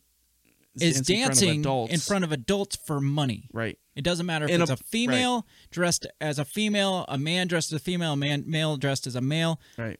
Gay, straight. it doesn't matter. Doesn't It's matter. a child dancing for money, Yeah. for tips. Yeah. And again, it comes back to that percentage. How many of what's the percentage of people that are getting their jollies Right. at this gay bar Yep.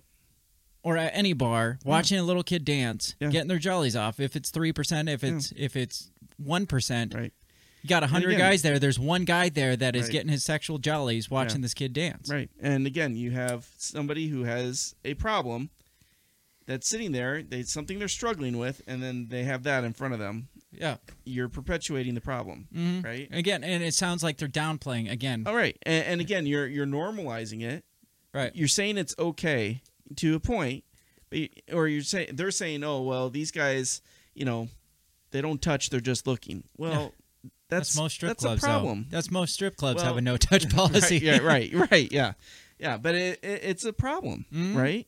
I mean, why would you normalize something like that? Yeah, and they're just like inching towards it. Well, it's not this, but it's that. It's not. Right. It's not this. Don't worry, it's not this. They're not having sex with the kid. It gets to the point where yes, he's taking his clothes off, but it's not in a sexual manner. He Right. might be naked, but it's all for art. That's not what's going on here. But that's Absolutely. like it's just one step at a time. Absolutely. At this Again, point- it's that slow slope, Yeah. slippery slope. And So- for her to say, "Oh, this is just them being homophobic," it has nothing to do for me with homophobia. It has nothing Right. to do again, Right. Yeah, with absolutely. it being a gay bar. Well, and so this is from a New York Times article, okay, that came out in 2014. It says pedophilia is a disorder, not a crime. Okay. It says pedophilia is a status and not an act. In fact, research shows about half of all child molesters are not sexually attracted to their victims. A second misconception is that pedophilia is a choice. Recent research, while often limited to sex offenders because of the stigma of pedophilia, suggests that the disorder may have neurological origins. Pedophilia could result from a failure in the brain to identify which environment stimuli should provoke a sexual response. Then it goes, the Americans with Disabilities Act of 1990 and Section 504 of the Rehabilitation Act of 1973 prohibit discrimination against otherwise qualified individuals with mental disabilities in areas such as employment, education, medical care. Congress, however, explicitly excluded pedophilia from protection under these two crucial laws. So They're saying that they should reverse that. diagnosed minor attracted persons, which is what they're calling it to Yep. downgrade it from pedophilia. Yeah. They shouldn't be discriminated against in employment at all. So they should Right. be allowed To work in schools. to work in daycares. Right. It says pedophiles believe that they should be a part of the LGBT community. Pedophiles are rebranding themselves as minor attracted persons in an effort to gain acceptance and be included into the LGBT community. According to several reports from LGBT news sites, according to the Urban Dictionary, the blanket term minor attracted person includes infantophiles, pedophiles, Infantophiles would be like with infants. Yes. attracted infants. Yes. I read this, but like pedophiles is like up to like age like 11. Right. Or Yeah. something like Pedophiles that. is prepubescent. Hebophiles is pubescent. Yeah. And amphibophiles is postpubescent children. So still teenagers, like Right, minors exactly. that are probably 15 to 17 or something like that. Yes. So let's not like let's go into semantics here. It's not a pedophile. He's a hebephile or whatever. Right. No, it's all Yeah, the same thing. Exactly. It's being attracted to children. Exactly. So it says these MAPs also refer to themselves as no MAPs or non-offending minor attracted persons. These pedophiles have sought to have floats included in the LGBT plus community, even going so far as to make a pride flag for the Gay Pride Month. Interesting. Yes. So they're not acting on it, but we should have pride that they are this thing. Right. And be represented in a parade. that makes no sense to me. And we're not going to act on it. Right. We're not offending. Minor attracted persons. We'll agree that it's a mental disorder, but which I can say it's a mental disorder. Yeah, it is a mental disorder. I have no problem saying it. I guess I have to believe that it is. Yeah. Hopefully people aren't just like, I'm just such a shitty human that I want to have sex with kids. Right. I'm assuming it's a mental disorder of some sort. Yeah. But then saying, I'm sure it's not all of them, but some of them advocating for, hey, let's put a float in a pride parade for this. Right. Let's be proud of what we are. Exactly. Right. Even though we're not acting on it, but we're proud of what we are. It makes no sense at all. Exactly. I have this video.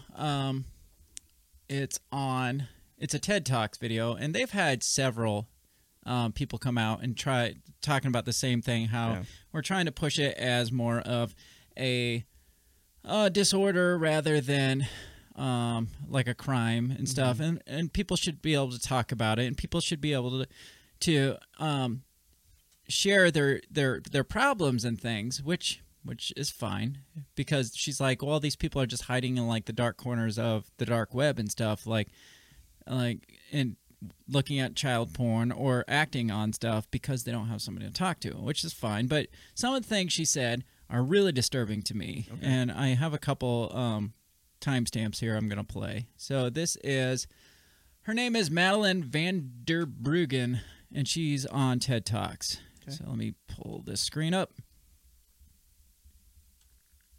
All right. Life. And what if this love that you really wish for will forever be impossible? That must be a really lonely situation to be in. It's like telling me, we know that you love your boyfriend and we don't minimize this love. However, you cannot act out on it ever. And on top of that, you won't be able to talk about it with anyone. So her point she's making is that she's trying to make the point that you can't talk about this thing that is like a naturally occurring thing for you, but the way she's portraying it as, this is a hopeless situation for you because you love somebody so much, but you can't act on it. And you're blah, star-crossed blah, blah. lovers. You're meant to be, but you can't because they're 12 years younger than you. Right. It's like, what the hell? So you're starting to see where what she's saying is a little more problematic than just saying it's a mental disorder, and we should talk about it. So this is the title of this, if you can see, is "Let's Be Mature About Pedophilia." So here's another one. Something that we simply cannot change. And on top of that, every day new people are born with the same difficulty. So it's not practical to eliminate these people from society. They haven't done anything wrong. So rather than letting our emotions rule, please let's be mature about this problem. Let's think about clever solutions. Because more importantly, this pretended solution doesn't take into account the variation between offenders and offenses. What we think about when we hear about sex offenders is what we see portrayed in the media. And the media usually reports about the most extreme cases, the real violent offenders, those people that are portrayed as monsters and less than human. You may have heard about the case of Josef Fritzl in Austria. He locked up his daughter in a cell. So she's saying not all offenders are like the offenders that are portrayed. So she's not just saying disorder and non-offending now. She's saying not all offenders are the monsters portrayed in media. They're not all these people that lock up their kid and like rape her for 12 years or what have you. So it's basically downplaying minor offenders. Like there's now minor offenders. Like this shouldn't be as bad as that. Right.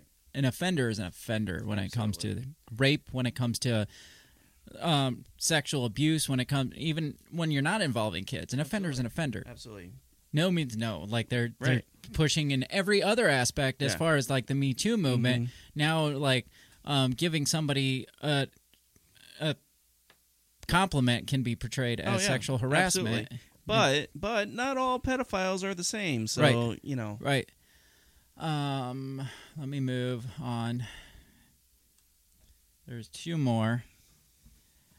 And I'll post this video in the show notes. I get that we're only hitting on the worst parts of it because that's what we're talking about. But again, you have to filter through a bunch of bullshit to get to like her main points is the way I see it. I don't see it as, yeah, we're taking this out of context. It's you're saying a lot of stuff about this being a mental disorder, and you're throwing a little bit of bullshit here, and we have to pick this out and say, wait, what did you just say? Right, yeah, exactly. And that goes back to what they were saying about the Cuties show or movie, is that, well, they took this movie poster that was a little out of taste, and they took a couple scenes that were, probably bad, and they're saying the whole movie's bad. Yeah, if you put a little bit of shit in a chocolate chip cookie, that whole cookie is full of shit. Right, exactly. And so we're pulling out the shit out of this talk here. Someone from their neighborhood, their family, or their sports club. It's not always strange. It's and now people I hear you're close to and people you love. Yeah, but you know what? Whoever the offender and whatever seriousness the crime, they should still all be punished for it. Yeah? Yes. But what if this time the offender is your neighbor? I would say punish him. Still punish him. I would still fucking kill him. I was going to say, you'd be lucky if the police got to him. Right. I don't care who it is. Your roommate. What if this time the offender is your husband or son? I'd still put a bullet in him. Yeah, I mean, punish him, yes. Yeah. I don't care if it's somebody that I care deeply about. Yeah. If you, molest my kid, we're going to have issues. Yeah. What if this time the police shows up at your doorstep? I hear you think now, well, yeah, but I know my family, I know my friends, and it wouldn't happen. It doesn't matter who it is. It doesn't freaking matter at all. Do you really ever know anybody? You're not making a case here by saying, what if the police show up and say it's your husband that did it, even to another kid? Right, yeah, right. If I was a woman and I found out my husband molested some stranger's kid. Oh, yeah. He's dead to me. Yeah, take him away. Yeah, we're done. Locking him up for life. Yeah. I don't give a shit. I didn't know that guy. Yeah. I don't know who this person is, apparently. And she's like, well, you don't know who that... Yeah, that's what I'm saying. I don't know him, and take him away. Yeah. He's not who I thought he was. All right, this is the last one. He's committed a lot of offenses and doesn't ever intend to stop. We should punish them. Hang on. Let me back up. Enforcement is a great solution. Repression is a great solution, but it isn't always the right one. Of course, when someone has committed a lot of offenses and doesn't ever intend to stop, we should punish them. But the criminal justice system has always meant to have been a last resort, and we should keep it that way. Okay. Of course, if they've done this a bunch of times and they don't ever intend to stop, yes, let's punish them. But this was always meant to be the last resort. So if they've only done it once or twice, just let's not punish them. This isn't a non-victim, like a victimless crime like drugs. Yeah, exactly. It's not like a guy who shoots up on heroin and gets arrested. Yeah. Well, shouldn't we put him in treatment instead? Right. Because he's only hurting himself. Exactly. He's not only hurting himself, he's hurting fucking kids. I was going to say, that kid's life is fucking messed up now. From one time. Exactly, yeah. Yep. And it doesn't even take, rape. Just like... Oh, yeah. Touching or grabbing, grooming, and all that stuff. Yeah, absolutely. Yep. It messed up for life, potentially. Yeah. Need years of psychiatric therapy. And PTSD for the rest of their life. Right. Yeah. But no, if this is supposed to be a last resort, punishment's supposed to be a last resort. No, fuck you. Yeah. Why should they get off when that kid does not? Right. That's just short-sighted. Yeah. And like I said, yes, I can come to terms with what she's saying about how it's a mental disorder and how it's something that they should have somebody to maybe open up to. A psychiatrist. Right. That's what they're for. Go talk to somebody if you have an issue. Absolutely.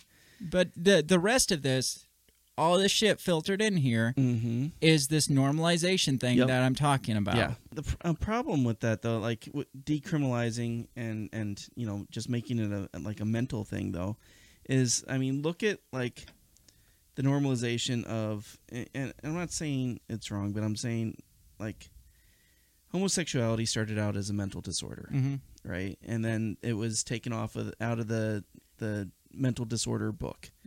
Same thing with transsexualism, right? It was considered a mental issue. It was called body dysmorphia, kind of like anorexia. Yeah. They looked at themselves and saw themselves as a different sex. And now it's completely normal. And now it's completely normal. So now you have pedophilia, and people are like, oh, well, it should just be taken off of the mental disorder book so that people can get jobs and stuff, because they're not protected. Yep. So, again, you're looking at that slippery slope. Yeah. And it went so quick especially like that, because the gay rights movement lasted for a while before it ended up becoming like, oh, this is like gay marriage is the thing now in the country. This is completely normal now, whether you agree with it or not. It kind of was a longer process.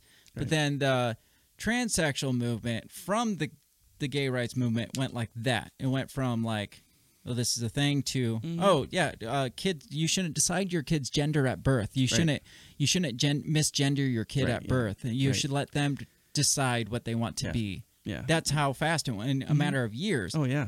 And then, so that's now to this completely normal stage in some people's mind. Oh, yeah. So then we're pushing this whole pedophilia thing, and people are like, oh, it'll never get there. And you get these celebrities who are like, well, I don't really want to put them in a box with their gender. Right. I want them to be able to feel like they are what they are, and it's like, but they're dressing their 7 and 8 year olds up in dresses. Yeah. These boys, and stuff. And here again, you have the film industry pushing, this by making cuties or Big Mouth or whatever else, yep. and you have these, I don't know what she is, if she's a psychiatrist or just a sociologist, that's going along with it, and that's how agendas get pushed. Well, then you, like we said, celebrities dressing their kids as females. Well, now we have this mom pushing her kid to get up and dance for money on a stage at a bar where a kid's not even supposed to be in a bar. Well, and that lady and her kid, they were highlighted on Good Morning America. Of course. So right? Now, Michael Strahan and whoever the co-host is, yep. They had that kid on to talk about how he helps people accept themselves. Right. Right? Right. So it's going to go fast. Oh, absolutely it is. I mean, you can call it a QAnon conspiracy, what have you. It's going to go fast. So we have this advocacy group called B4U Act. The letter B, number 4, U Act. It's a lobbying group for changes in the Diagnostic and Statistical Manual of Mental Disorders. Which I was talking about. Says... the group says its mission is to help pedophiles before they create a crisis, and to do so by offering a less critical view of the disorder. So they had a symposium of like 35 people. I don't know how you could call that a symposium, but this was in 2018, and this is what they are talking about on this article. It says, stigmatizing and stereotyping minor attracted people inflames the fears of minor attracted people, mental health professionals, and the public without contributing to an understanding of minor attracted people of the issue of child sexual abuse. That's the organization's website that says this. Yeah. It says, Before You Act said that 38 individuals attended a symposium in Baltimore last week, including researchers from Harvard, Johns Hopkins, and the universities of Illinois and Louisville. According to the group, which said to not endorse every point of view expressed by the speakers in attendance concluded that minor attracted individuals are largely misunderstood and should not be criminalized, even as their actions should be discouraged. So they shouldn't be criminalized, but they should discourage their actions. Since when does discouraging action stop people from doing it? Right. Speakers also argued that people who are sexually attracted to children should have input into the decision about how pedophilia is defined in the DSM, which they said is supposed to be a guide to promote mental health versus social control. So they're saying pedophiles should have input on what's decided about pedophiles or defined about pedophiles. So this professor of law at Liberty School of Law disagrees. She's a critic of this group and says they're very clear about it. Their goal is to take all the shame out of the lust for children. And that's kind of where I see how this all spiraled out of control, is when we lost the ability to feel shame, like where shame has become a completely bad thing. Like, we shouldn't feel shame about anything. Right. I do agree that you shouldn't shame people for, like, difference of opinions. You shouldn't shame people for wearing masks or not wearing masks. Right. There is a level of shame that creates mental disorders on their own. Right. But shame itself is not necessarily a bad thing. It's what keeps people from doing bad things. From crossing the line. Doing things they know is wrong. By a minor attracted person feeling shame about this disorder, that might keep him from acting on it. But when you make it, oh, that's okay. That's normal for you. Right. I'm sorry that you're feeling this way. Just don't do it. But it's okay. Don't feel bad about it. Right. Just don't do it. Yeah. Well, now I'm not feeling bad about it. Oh, other people are. That's fine. Oh, this is fine. I'm not going to act on it. Oh, this is fine. Maybe I'll do a little bit of this. Maybe. It's like, it started in the 60s, and this author, I haven't read this book, but there's an author of a book called For Shame, The Loss of Common Decency in American Culture. And it sounds interesting. I kind of want to read it. I'm not promoting this book because I just read the kind of overview of the book. Right. But it says, just a generation ago, outrageous Americans like Joey Buttafuoco and O.J. Simpson would have been scorned. Talk show hosts would have been viewed with suspicion. Self-help books, the recovery method, and great inflation didn't exist. Today, celebrity is its own reward, and every American has the right to an A and high self-esteem. Much to the joy of Madison Avenue ad agencies and the tabloid press, there is no stigma attached to bad behavior, as long as the perpetrator truly repents, of course. As all Americans have asked themselves at one point or another, what's wrong with this picture? This author offers a fascinating and original look at shame and shamelessness in American culture, taking to task everyone from conservative hypocrites to bleeding heart liberals.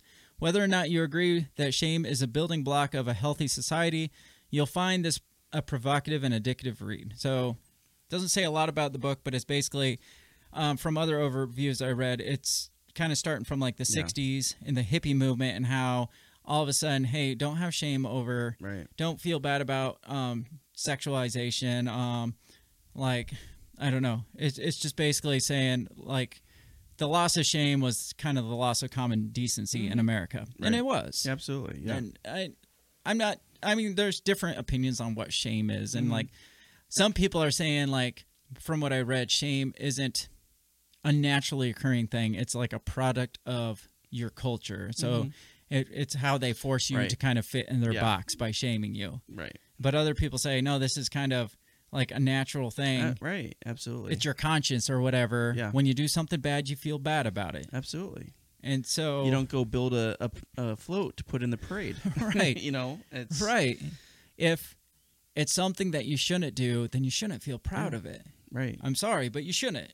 You should feel kind of bad that you have these thoughts. But I agree with you that, where we are, whether it's Hollywood or society or whatever, I mean, you're not allowed to say somebody's wrong anymore. Right. That, no, I'm sorry, that's bad. Right. You know, you can't do that because it's like, you know, you don't want to hurt their feelings or you don't want them to feel bad because they might act out. You know, I mean, even, like even saying, and I'm sorry if this offends anyone, even just saying being overweight is unhealthy, which is scientifically proven that if you're like grotesquely overweight, it can lead to different health, like heart disease or like high blood pressure or whatever. Just saying that is considered fat shaming. Yeah.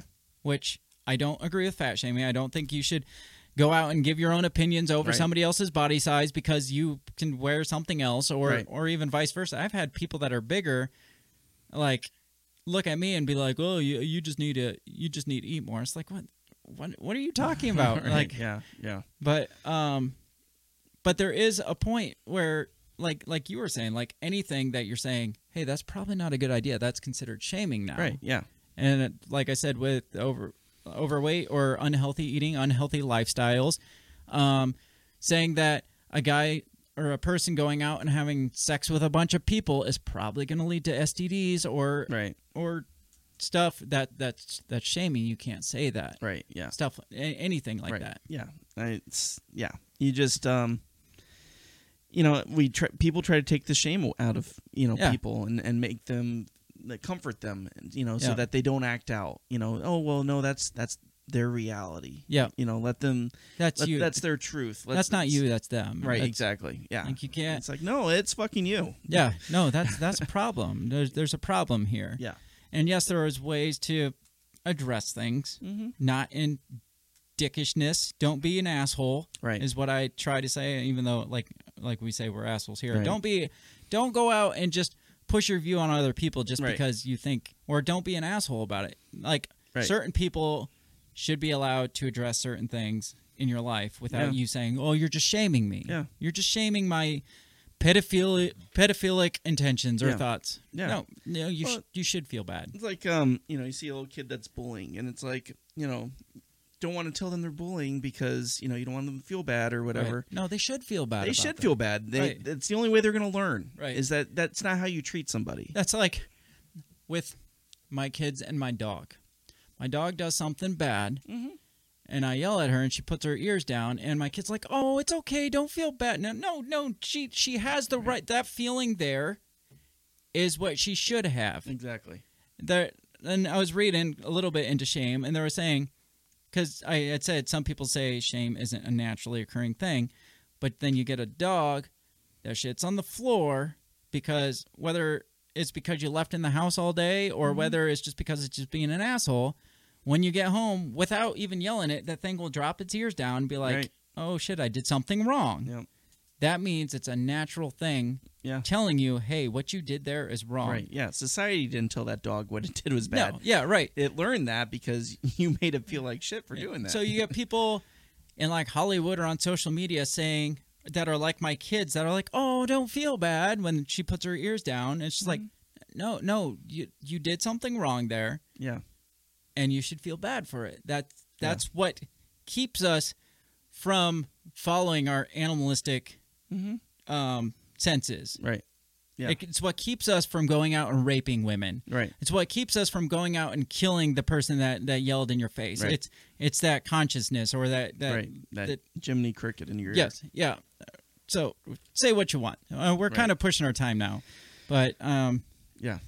There's so much to say here. This show, I haven't seen it, like I said. Don't watch it, please. Yeah. What are your opinions of canceling Netflix? Are you because I heard Netflix is like out like it was like $9 billion since this came out because people like dropping Netflix. Yeah. Is it something you would cancel Netflix over? I don't know, man. That's a tough good question. Because I asked Mandy that. She's like, "What? It has all this other stuff that it's all we watch."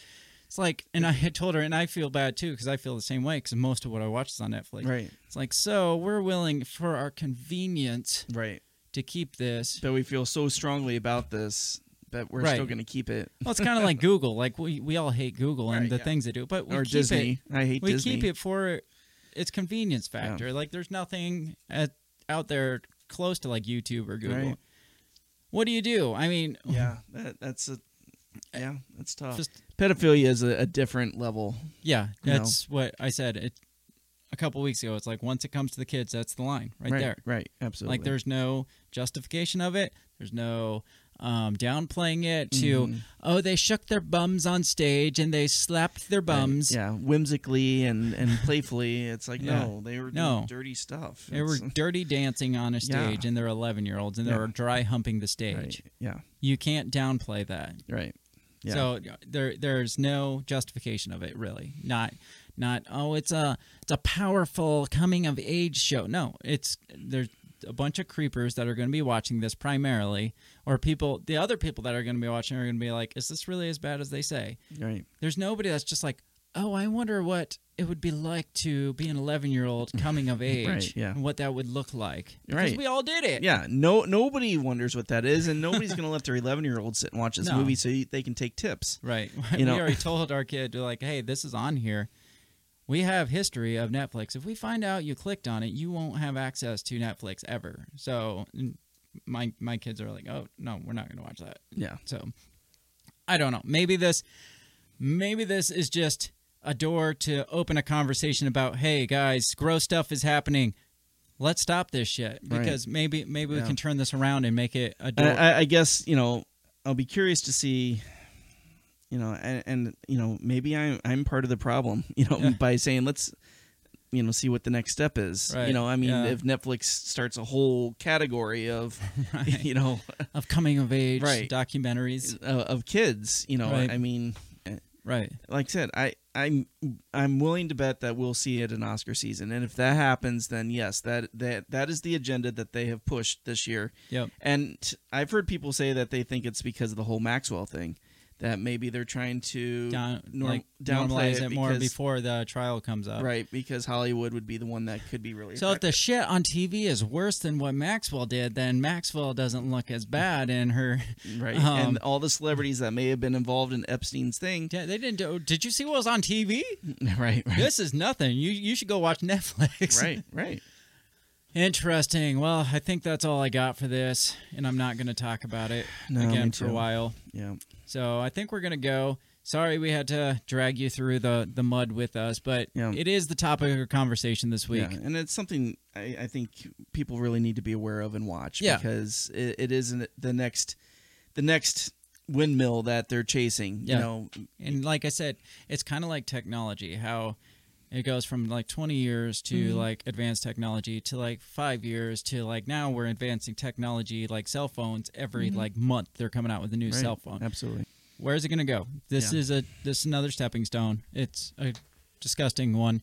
And like I said, from what I've heard, it is as bad as they're saying. So all these people saying, "Oh, don't worry, it's pretty mild." It's not. Right. It's being downplayed, and for you to say it's mild, you're downplaying it yourself. So So yeah, I think we're going to leave it on that note. On a lighter note, come back next week. We'll have something a little happier to talk about. Like the plague. Yeah, like anything. Like a plane crash or something. So yeah, come back next week. Like I said, check out our social media, check out our new merch store. Keep on listening. Keep on talking. Keep on talking. If you are disgusted by this, talk about it. That's why we're talking about it. It's not because, hey, this is an interesting topic. No, it's because somebody's got to fucking talk about this. Yeah. Keep talking, because that's how stuff like this might possibly change, might possibly get overturned. So on that note, we're going to let you go. We'll see you next week. Have a good night.